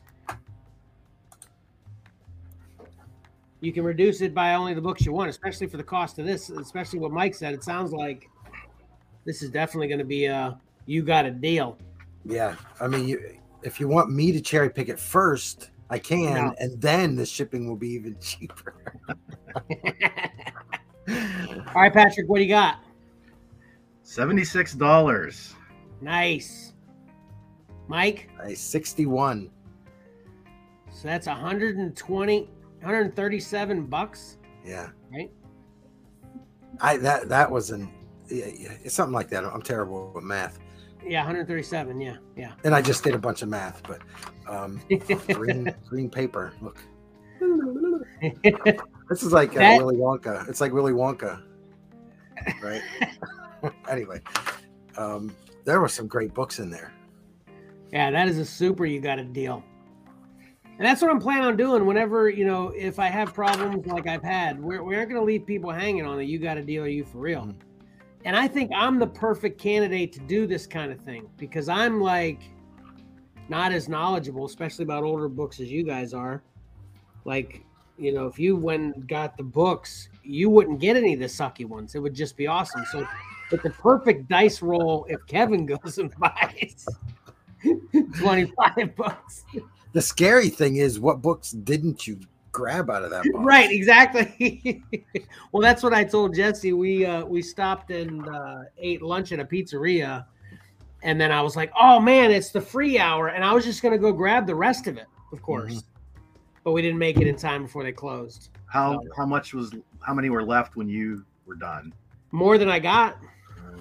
Yeah, there was probably, I would say there maybe was 75 in there total. All right, so what are you doing next Saturday? I think it was a Facebook event, so I don't know how often they do it or whatever. It's not a regular thing. It's not a regular place. Missed opportunity. Yeah. But yeah, that was a great, good picks. Awesome. All right. But I think it's time for Patrick. Patrick, you about ready? Yeah. All right, awesome. Yeah, let's hear about what I'm going to be broke on here soon. See what's on the horizon. Well, because of Michael last week, you know, he reminded me that there's an audience out there that's all about the manga and the anime. So I did a little shopping on the Japanese websites, and this is the SH Figuarts Lightyear figure. That thing's awesome. Yeah, if you're not familiar with SH Figuarts, they're a higher end Bandai line from Japan. Although they're so popular, there's been a lot of importing of the figures done in the U.S.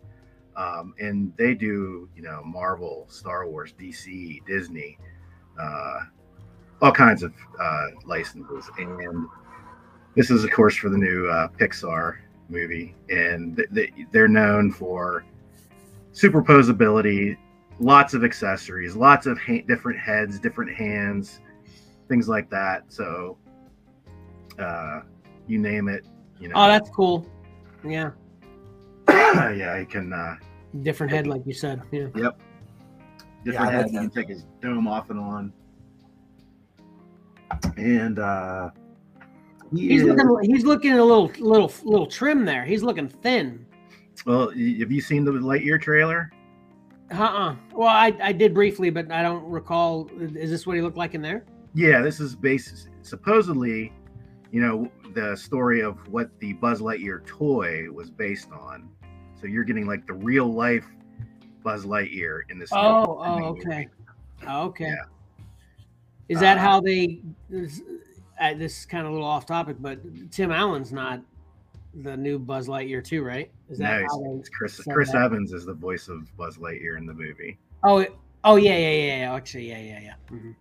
Yeah, because Tim Allen is the toy, right, in Toy Story, which is based off of the real life Buzz quote Lightyear. unquote real life. Yeah, that's what I was gonna say. Yeah. Is that how they justified the change? Which is Chris Evans. Okay. Yeah. Shout out to Ayla for making a good joke yesterday. We saw a Buzz Lightyear action figure at the flea market, and she goes, "Oh, look, it's Captain America, the variant edition." It was pretty funny. Yeah. So he's 6,980 yen, which translates. Oh my God.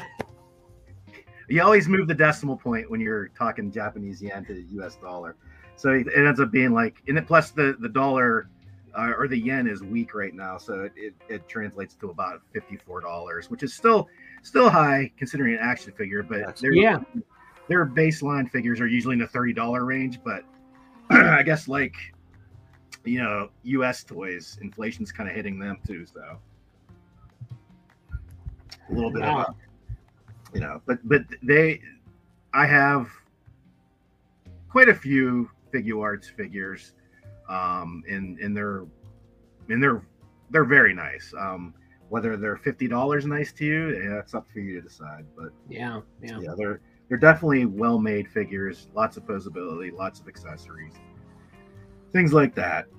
Cool. The other, and I should say now more than ever, these items are easy to acquire. Whether you hit them up on a Japanese site like AmiAmi or Hobby Link Japan, they're all very US friendly, and you can order directly from them. Or, like I said, because they've become so popular, Previews picks up a lot of this stuff. So you might just be able to get it from your local comic shop. And this is the Bissojo Kate Bishop. They've been doing this line. It translates to like pretty girl is what Bissojo means. And they've been doing this line for years. I actually have a couple. I think I have a Black Widow. I definitely have the Red She-Hulk. But this is the latest, with Kate Bishop as Hawkeye and Lucky the Pizza Dog. And she is 14,700 yen, or about 112 US. So again, they're like sort of that in between. They're PVC statues, so technically they should be cheaper than a polystone or resin statue, but even the price of these is shooting up there. So around that $100 mark. I think back when I was picking them up, they were in that 60 to 70 maybe dollar range for something like this. So just a couple things from Japan, and then bring it back to the US. They're re-releasing the Marvel Legends Black Panther figures. They're calling it the Legacy Collection. So if you missed them the first time, they're basically the same figures. Okay. I'm not quite sure. It kind of makes me scratch my head a little bit why they just didn't wait for the next Black Panther movie to release them then. I don't know what the demand is out there currently for Black Panther figures, but I guess they decided to, maybe it was a little gap in their schedule and they were trying to fill in with some sales. Gotcha. Re-releasing the Black Panther. I'm not quite sure. Are these repaints at all? Slight repaints, I believe. I even saw a comment where they thought the Shuri figure was technically, you think they should be able to do some improvements, but they thought the face on the Shuri figure was a little worse than the first go around. So, again, though, you always have to wait for the final product. And these, I believe, well, I can't answer that 100%, but I think these still come in the window box packaging, so you can check for yourself. Otherwise, you're stuck with the cardboard packaging where you can't really check the figure out. And then I haven't talked about. Sorry, my voice is really struggling today. That's okay. The Hasbro, along with the Star Wars Black and the Marvel Legends, they also do G.I. Joe, and I hadn't spotlighted them. But Kevin, you were talking about Snake Eyes, and I just so happened to have some G.I. Joe Classified, which is the name of their 6-inch figure line. Crazy coincidences all day long. Nice. Yeah. And these guys, I guess they really spotlighted these 3 figures, like Dusty, the Crimson Gardens, the Tana, I think is her name. I was sort of a G.I. Joe fan back in the 80s, but I didn't get too deep into it. Okay. But I definitely remember these 3 figures. And this is, those same 3 figures and a couple more up at the top there. Yeah, watching that G.I. Joe movie definitely, sparked something in me to seek out maybe the G.I. Joe comic books. And then I was also thinking, there might be a few figures that I might like as well, because obviously since they're, releasing new ones now too, Yeah.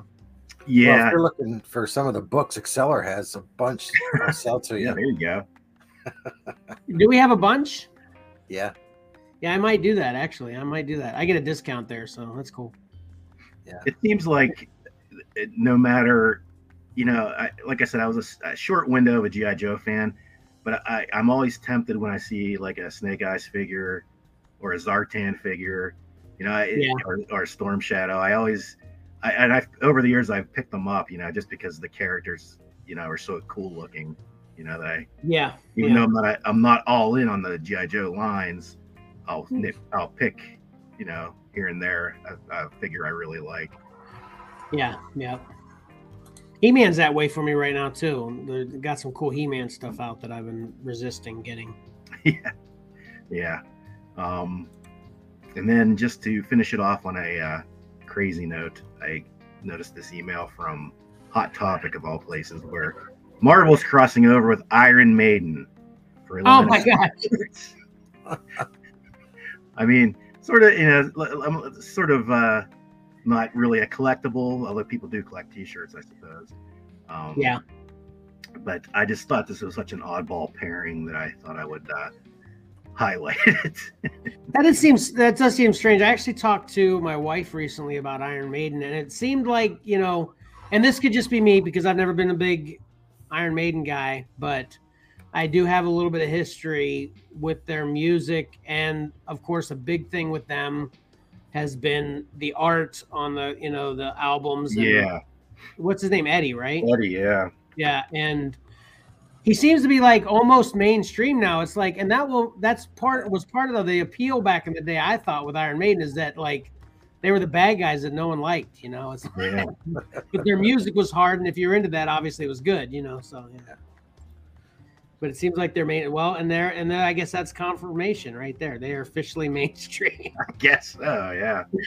I can't even think of what the tie was here. What possibly, besides the Eddie, is sort of like a cartoonish character, Yeah, I guess that's it. Yeah. Why would they ever join forces? I just don't know who would approach who and say, hey, we got to do this together. So, you know what? This might be a little forecasting, because what we got, obviously AC/DC a lot, and now we got Guns N' Roses. Watch, there's going to be some Iron Maiden music in some new Marvel movies coming or something. Maybe. Yeah. So that was part of the deal or something.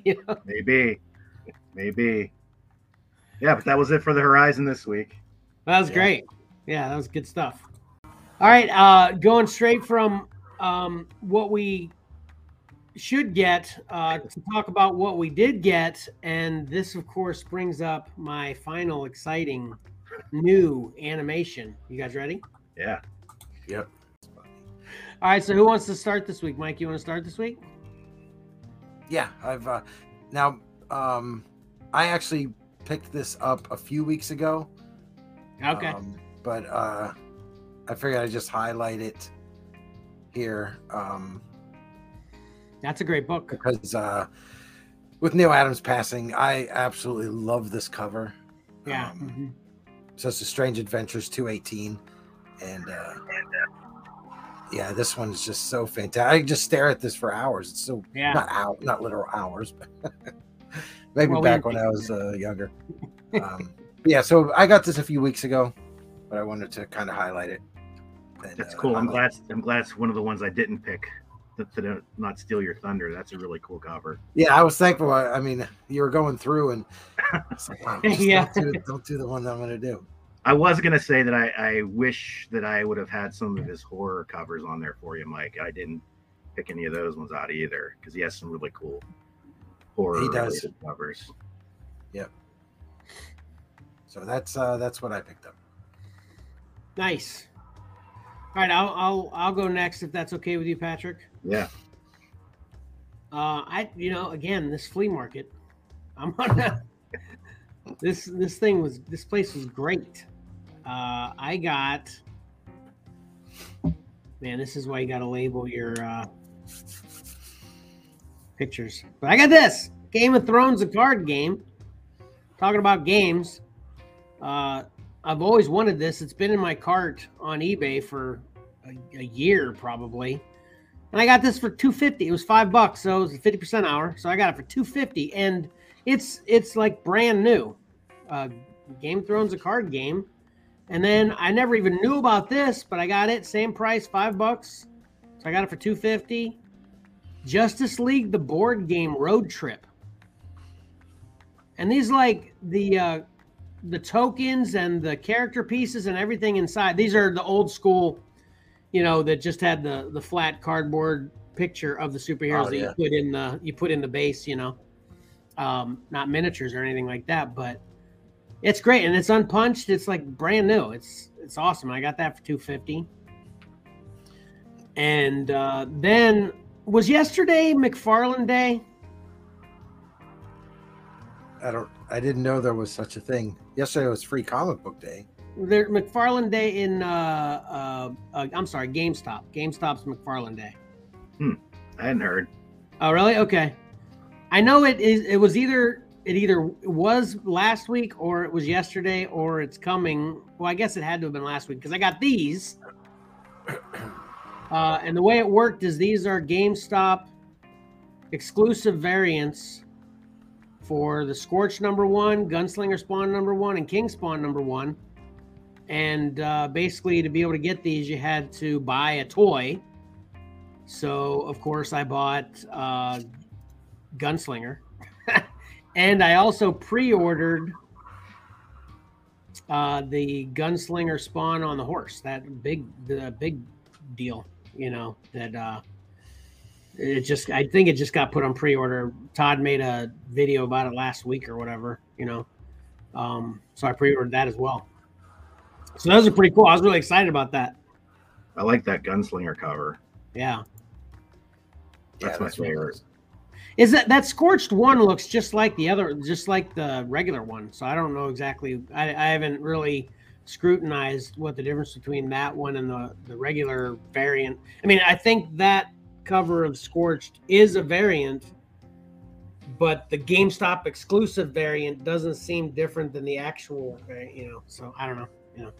But I was excited to get those, so that was cool.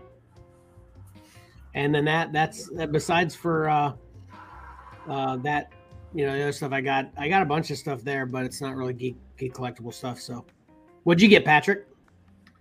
I showed this on the Exceller group, this Spider-Man Fantastic Four by Christos Gage and Mario Alberti. He's an Italian artist.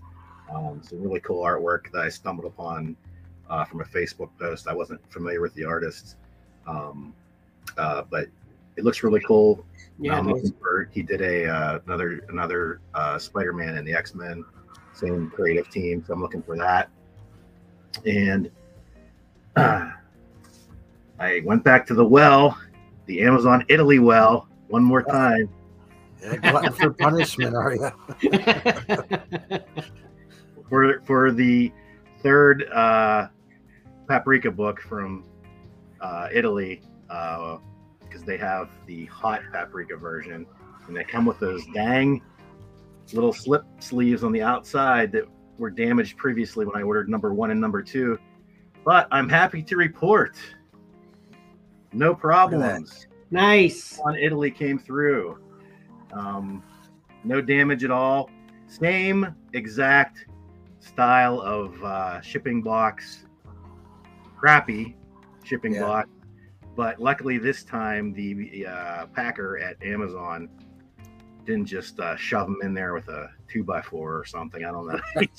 And I mean, that's really all it comes down to is they just have to make sure they put them in there. Care. Yep. Yeah, and don't jam them in there. And they made it all the way from Italy. And it only took probably about a week. So basically what I'm doing there, let my secrets out, is I order 3 so I can flip 2 of them. You know, okay. You know, I'm taking the risk of bringing them over here. So yeah. Yeah. Yep. And now, you know, the good experience this time is just going to give you the confidence to do it again. And then cycle it all over again. Yeah, I rolled the dice, meaning that I needed to get that third volume, and now I'll be a little more picky probably when I order in the future. That was it. I think that was it for this week. I didn't nothing much. Gotcha. Well, since I mentioned a game, I just wanted to you know, I know no one really got to see the midweek crawl through yet, but I can talk about that for a minute because I actually mentioned this a few times in other crawl throughs, but we actually played Cobble and Fog, the unmatched system, which it's basically minis. This one has the Invisible Man, Dracula, Dr. Jekyll and Mr. Hyde, and who's the last one? It says right there at the bottom. Sherlock Holmes. Yeah. Okay. Yeah. And that's actually my box, and this is what the board looks like. This is a little close up of the figure. This is a fun game. Have you ever played these, Patrick? No, I never heard of this. Oh, it's so good. And actually, I think about you all the time because whenever I play this game, because there's about 8 expansions of this out currently, and they've got about another 6 coming this year. And they're all like these random classics, you know, like one is like Bigfoot versus Robin Hood, and another one is Bruce Lee and Deadpool. And it's got all this randomness to it. Like one's King Arthur and Alice in Wonderland. It's like all these classic characters that they've made. The minis are really cool too. You know, you can see in that one picture, they're really detailed. They aren't painted, but the bases are different colors, and they're all compatible. So I could fight Bruce Lee against King Arthur if I wanted to, you know. And it's a pretty simple game. It's got a little board, and you get a little deck. Each character gets a deck of cards and has special abilities, and it's a lot of fun. And we played that and talked about it in last week's crawl through. And spoiler alert, Ayla ended up winning with Sherlock Holmes. So yeah, that game looks cool. It is very cool. I think you both. Why I mentioned why I think about you all the time, Patrick, is because there's so many expansions. The only one I don't have that's currently out is a Buffy the Vampire Slayer expansion. And I'm like, if Patrick came over, he'd be mad. Yeah. They couldn't beat Buffy and I don't know the Buffy characters, but I'm sure you do. The 4 main Buffy characters are the playable characters in the game. So I want it. It's just last on my list because I know nothing about Buffy. You know? Yeah. So would it be? I watched the movie. So is it Buffy, Willow, and what's his name? Xander. No. It sounds familiar. Yeah, but that's not what I was thinking. Anyway, yeah. I don't know anything about Buffy either. Yeah, that's what I was gonna say. So it sounds like you might know as much about Buffy as I do. So. Yeah. Was it Seth Green? Yeah, who's Seth Green in Buffy? Oz. Oz? He's like a Oh, werewolf. okay. Okay, it might be Was it him. him? Yeah, Oh. that's all I know. Okay. And the expansions are cool. They're coming out. The expansions they're coming out. The next that I want are Daredevil and Elektra, and Luke Cage and Ghost Rider. So they're awesome. I mean, of course I want them all. So Yeah. that's nothing new. All right, so then I guess this will be our final segment coming up here, since we already had a unique topic. So let's get into it. So you wanna go first on this one today, Patrick? Yeah, I can do that. I think, Mike, you had talked about this book a few weeks ago. Yeah. Or maybe you just were going over your haul video. I can't remember what your situation was with this. Both. I talked about that issue number 1 a few weeks ago, and then I got number 2 yesterday. Yeah, so I read 1 and 2 last night. And, this is by Cy Spurrier and Mateus Bergara. And as Mike had previously mentioned, there's no dialogue in these books. What? Really? I think that was your reaction last time too, Kevin. Yeah. And that first issue, it's like 40 pages, right? I think they're both oversized. I think they must all be oversized books. Yeah, there's a lot. Basically, you're just thrown into this world. There's this young girl, and she's protected by this. You don't know what he is. He's like a giant golem or a giant knight or a mech. That's sort of a mystery. Although their mystery is partly revealed, I think, towards the end of issue 1. You get to see who's under the helmet, and I won't give anything away there. But it's basically, this, you don't know what's going on. They're just sort of this golem is just sort of prodding through this fantasy land, lots of different environments, and they're running into creatures, monsters throughout their travel, and he's just protecting this little girl the whole time. You don't know why. You don't know where they're going. It seems like, from what I could gather, and this is maybe a problem with the no dialogue thing, you're kind of left guessing at some things, and it almost seems like they have to keep moving forward. They can't turn around and go back at any point.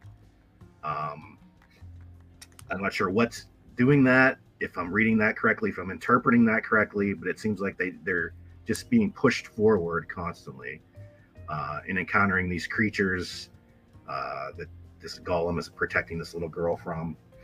And you start to realize that there may be more to the title, Step by Bloody Step. There might be some meaning to that, and I don't want to give away that either. That's another bit of a spoiler there. A keyword being bloody. There's something to that, which may also be tied to this golem creature. You start maybe putting things together in your mind, possibilities that there might be something to this. It's a massive world. In issue 2, you finally start to see, the antagonists are the creatures of this planet, but by issue 2, you start to discover there's somebody after this little girl, possibly, or after both. Some more human type adversaries for them to contend with. And we talk about no dialogue, but they start speaking in glyphs and symbols. I don't know if it's translatable, if it's meant to be translatable, but there is dialogue between the humans, but you can't, you're kind of left out to dry. You don't know how to interpret it, if it can be interpreted, like I said. But it's a very nice looking book. This artist, Mateus Bergara, he's just basically, I think, draw anything, and he does. There's so many different environments for him to do, so many different creatures for him to do, and the design of the golem, the night creature, the night character, is very cool. And I should also say that the little girl, I don't know if the series is supposed to be extending throughout a number of years, or this little girl is growing rapidly. Maybe I'll probably take another go around, quote unquote, read and see if I can maybe figure that out a little bit better, because I'm just not sure if she's, like I said, growing exponentially fast, or you're going through time that quick. Yeah, you're going through time and looking at a number of her different years. I read it. Yeah, I assumed that it just went through time. It covered a long period of time. Okay. But I've only read number 1, so I don't know. Can I still get one easily?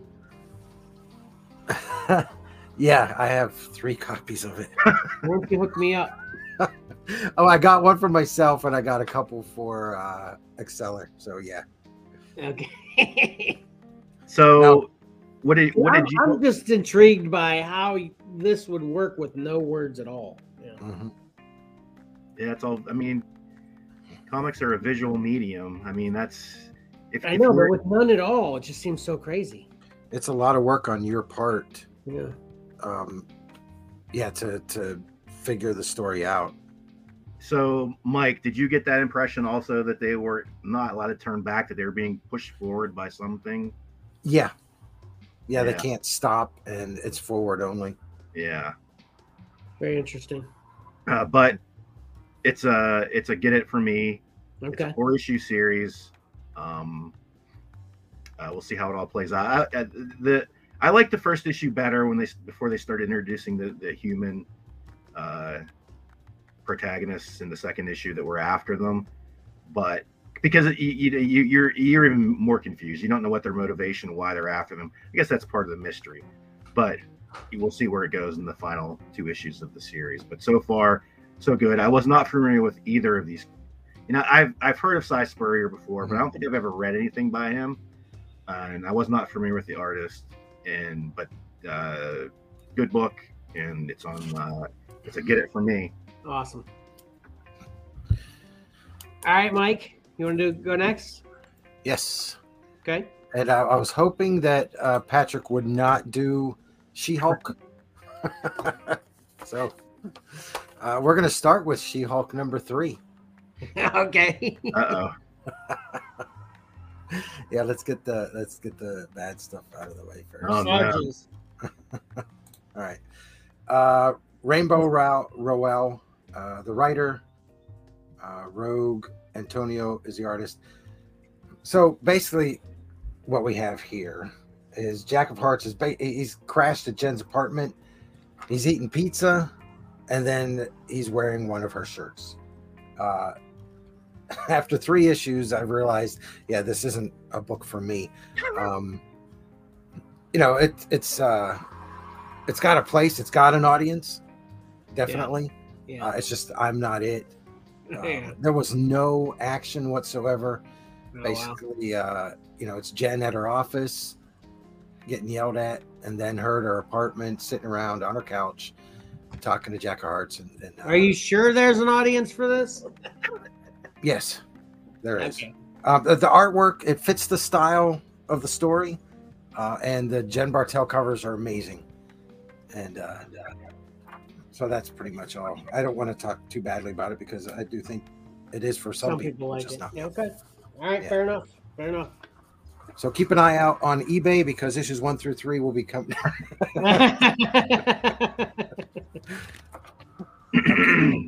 right.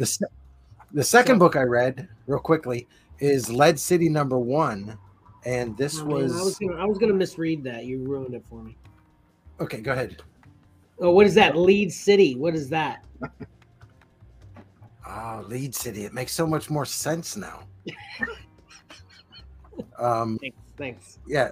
So this was a be on the lookout for January 6th. I threw this up there for. I remember that. I remember it. Yep. Because it's got everything going for it. Everything we like. Snow, cowboys, yep. Gunfights. Yep. So it's set in 1873. this character on the cover there, Coleman.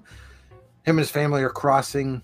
They're moving out somewhere else. They're kind of moving, and they break down as much as wagons can, and they come across two cities. They're side by side. His wife's sick, so he goes down to the one town, and it's completely empty, but you can tell there's been gunfights all over the place. He runs into one guy there, says go head over to the other town. There's a doctor. So he goes there, and that's where we find out the whole ordeal here. The tagline for this is before Deadwood, before Tombstone, before Durango, there was Lead City. Oh, Basically, wow. Lead City is an empty city, and they take 8 volunteers that go to the city the next day, and it's last man standing. So it's kind of like Battle Royale, the Japanese movie. Yeah. What's the other one that all the kids like these days? Squid Games. Yeah, Squid Games. Yeah. Squid Games, and then there's that other one. Hunger Games. Hunger Games. There you go. Yeah. Yeah. So it's a last man standing type of thing, and the winner gets $10,000 or something. It's some large amount of money. So our boy Coleman here is the last one to chime in and say that he's going to take part.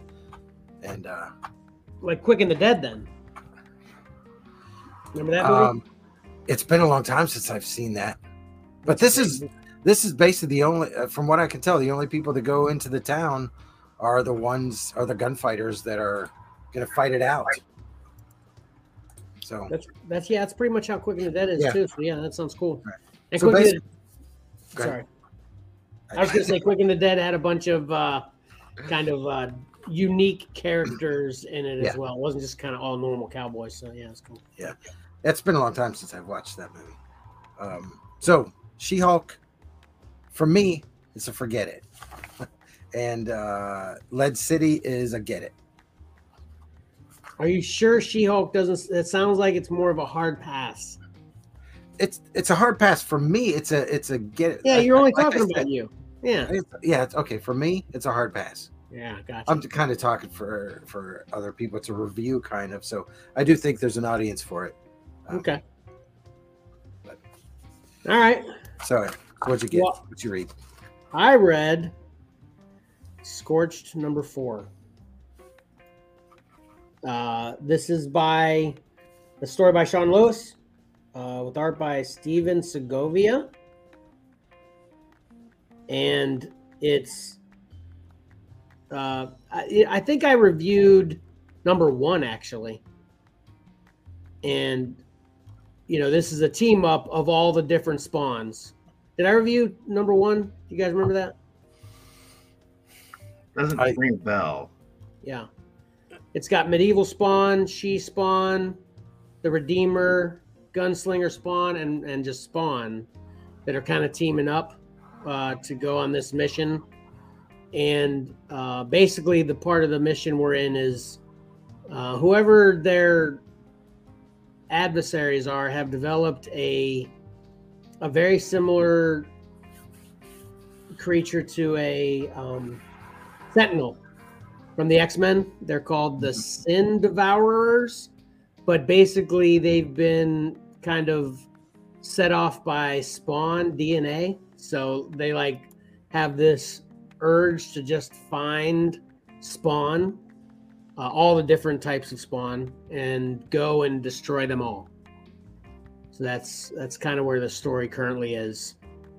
And it's good. The only thing I was thinking while I was reading this issue was, unless you have a backstory, it doesn't really give you too much backstory, so how obviously books will give you a little snippet, whether it be a first page paragraph or little parts of a frame that'll explain something briefly.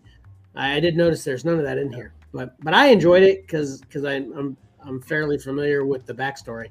It's so it's still good for me. Art's good. It's Spawn. I like how there are so many different. There's She Spawn, Gunslinger Spawn, that Al Simmons Spawn is just Spawn. Well, that's something else we kind of learned in this one too. Oh, Uh-oh. Seems like there was kind of a teaser that, in fact, Gunslinger Spawn and Spawn are actually the same guy. You know, Oh, that's awesome. we'll see. But it's good. But I got and I actually got this cover that I wasn't feeling too much, and I'm getting all those connecting covers for the X-Men homage, covers. Yeah, I messed up. What? On getting those, which one comes out this week? I missed ordering it. Well, they actually skipped one. There was one that didn't have an homage cover. Did you see that? It's like 7, I think, is the last homage cover. And so it's like 3, 4, 5, and 7, something like that. It's like odd. You'd be the man to correct me on that, but that's what I thought I noticed. So. Yeah, I'll look into it. But if you're a Spawn fan, this is definitely a get it. If you're a Spawn fan, this is a must-have.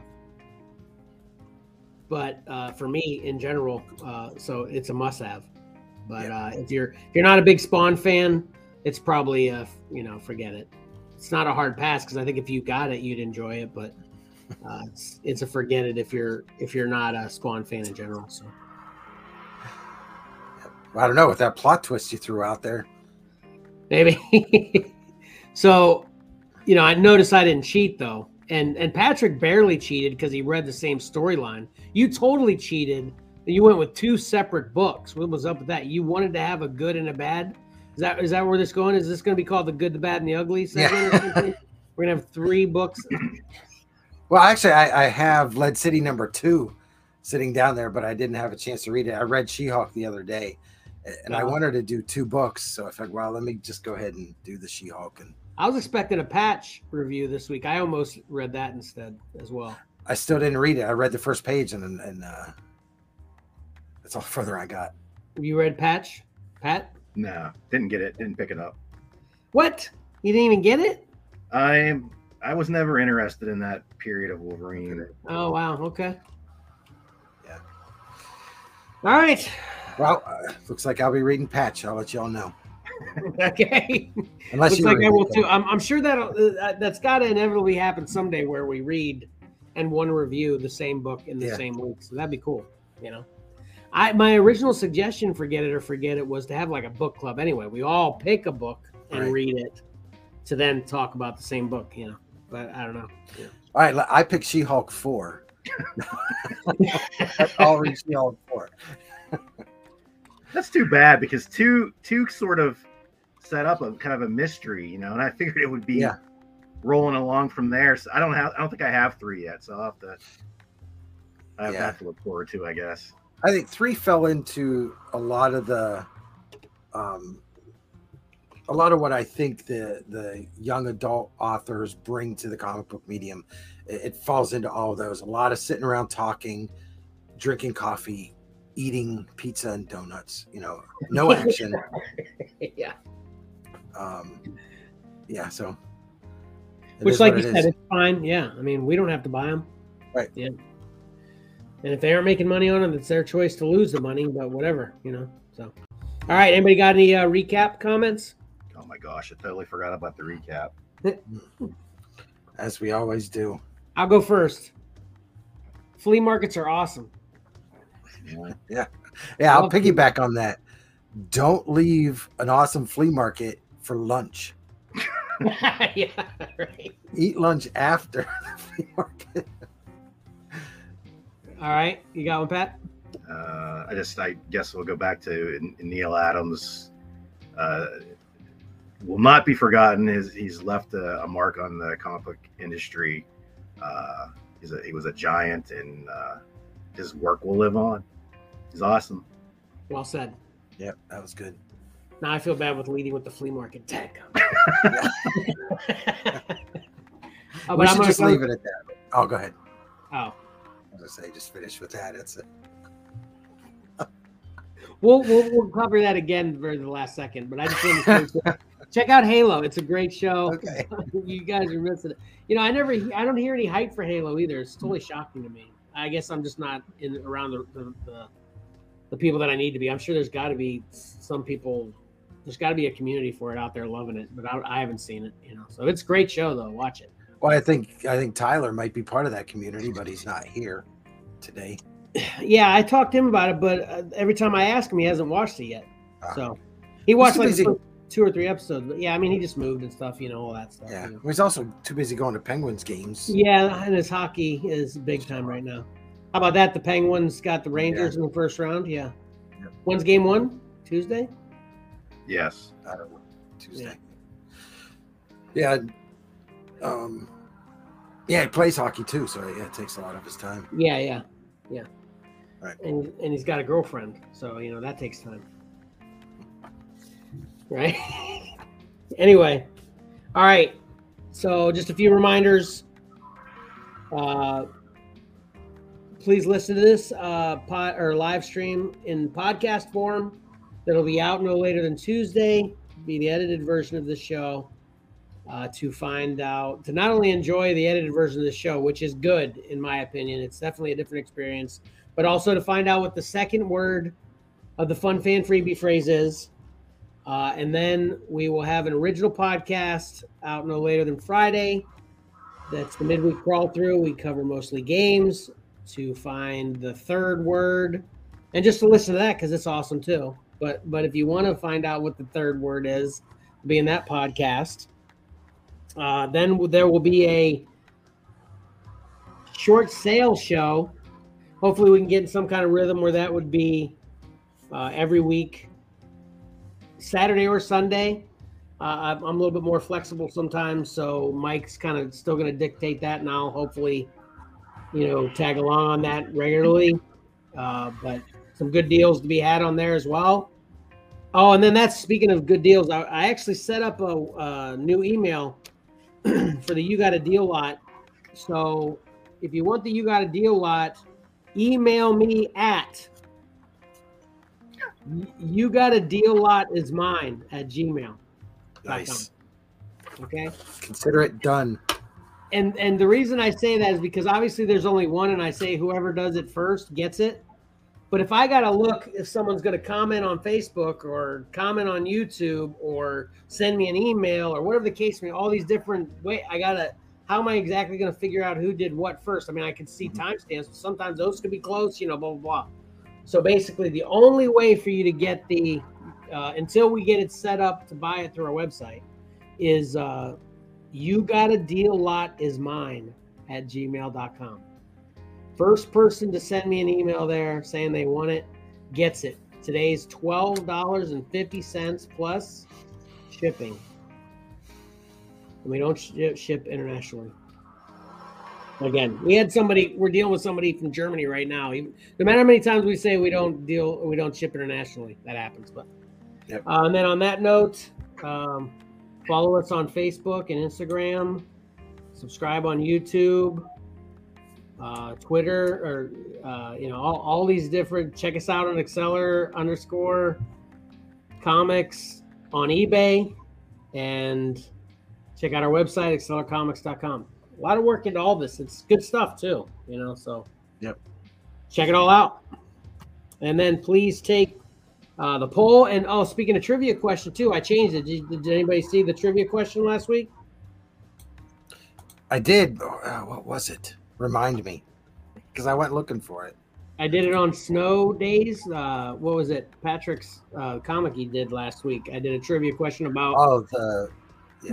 Which that's what I'm doing too now. I'm the trivia question is going to be something you can get the answer from just watching the show. Yeah, Snow Angels is the book he read. Yeah, Snow Angels. Yeah. So there's a question about Snow Angels. So.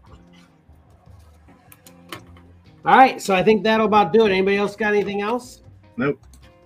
And just to chime in again to finish it this way with what Patrick said, rest in peace, Neal Adams. He's awesome. Do you want to say something too now, Mike, that me and Patrick have? You don't want to be left out about Neal Adams?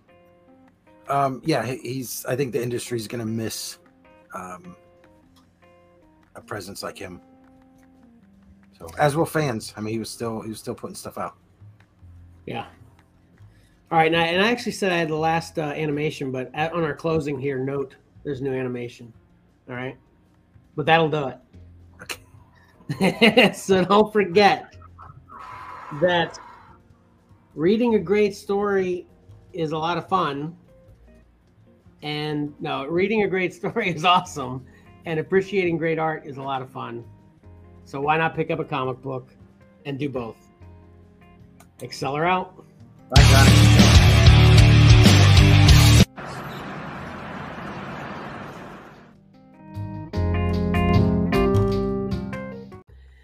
Thank you for listening to this podcast. If you listen to this podcast to participate in the Fun Fan Freebie phrase giveaway, you probably already know you can hear the second word in the phrase after this podcast's intro. You can still find out what the first word of the phrase is by watching the video of the Season 2, Episode 26 live stream from May 1st, 2022. It's still available on YouTube and Facebook at Exceller Comics. While we would definitely like you to experience the entire live stream, there's no need. You can hear the first word of the phrase just after the Neal Adams conversation near the beginning of the live stream. Find out what the third word of the phrase is by listening to our midweek crawl-through podcast that will be posted no later than Friday, May 6, 2022. Again, you can hear the third word of the phrase right after the intro. Once you have all three words, it's time to head to excellercomics.com and submit the phrase. If you're located in the contiguous United States and are the first listener to send us the correct three-word phrase through a message on our website, either through the chat balloon or the We're Here to Help button at the bottom of the website, we will message you back that you've won. After that, you just need to respond back and let us know what particular geek culture collectible you'd like to receive from us, valued up to $6. Not including shipping, we'll cover that. Or you could just let us know your favorite superhero or any fictional character for that matter, or maybe a trading card or any geek culture that you're into, and we can surprise you with what we send. But rest assured, it will be worth at least $6. To add on to that, if you answer the trivia question correctly through our podcast question on the Spotify app, we will increase the value by another $1. Lastly, if you allow us to share your first name, picture, and what collectible you received from us on our various social media platforms, as well as our live stream and podcast, we will up the value once again by $1. If you take advantage of both of these options, your freebie will have a value of up to $8. Thank you for listening to our podcast, watching our live stream, and participating in the Fun Fan Freebie phrase giveaway. Spread the word.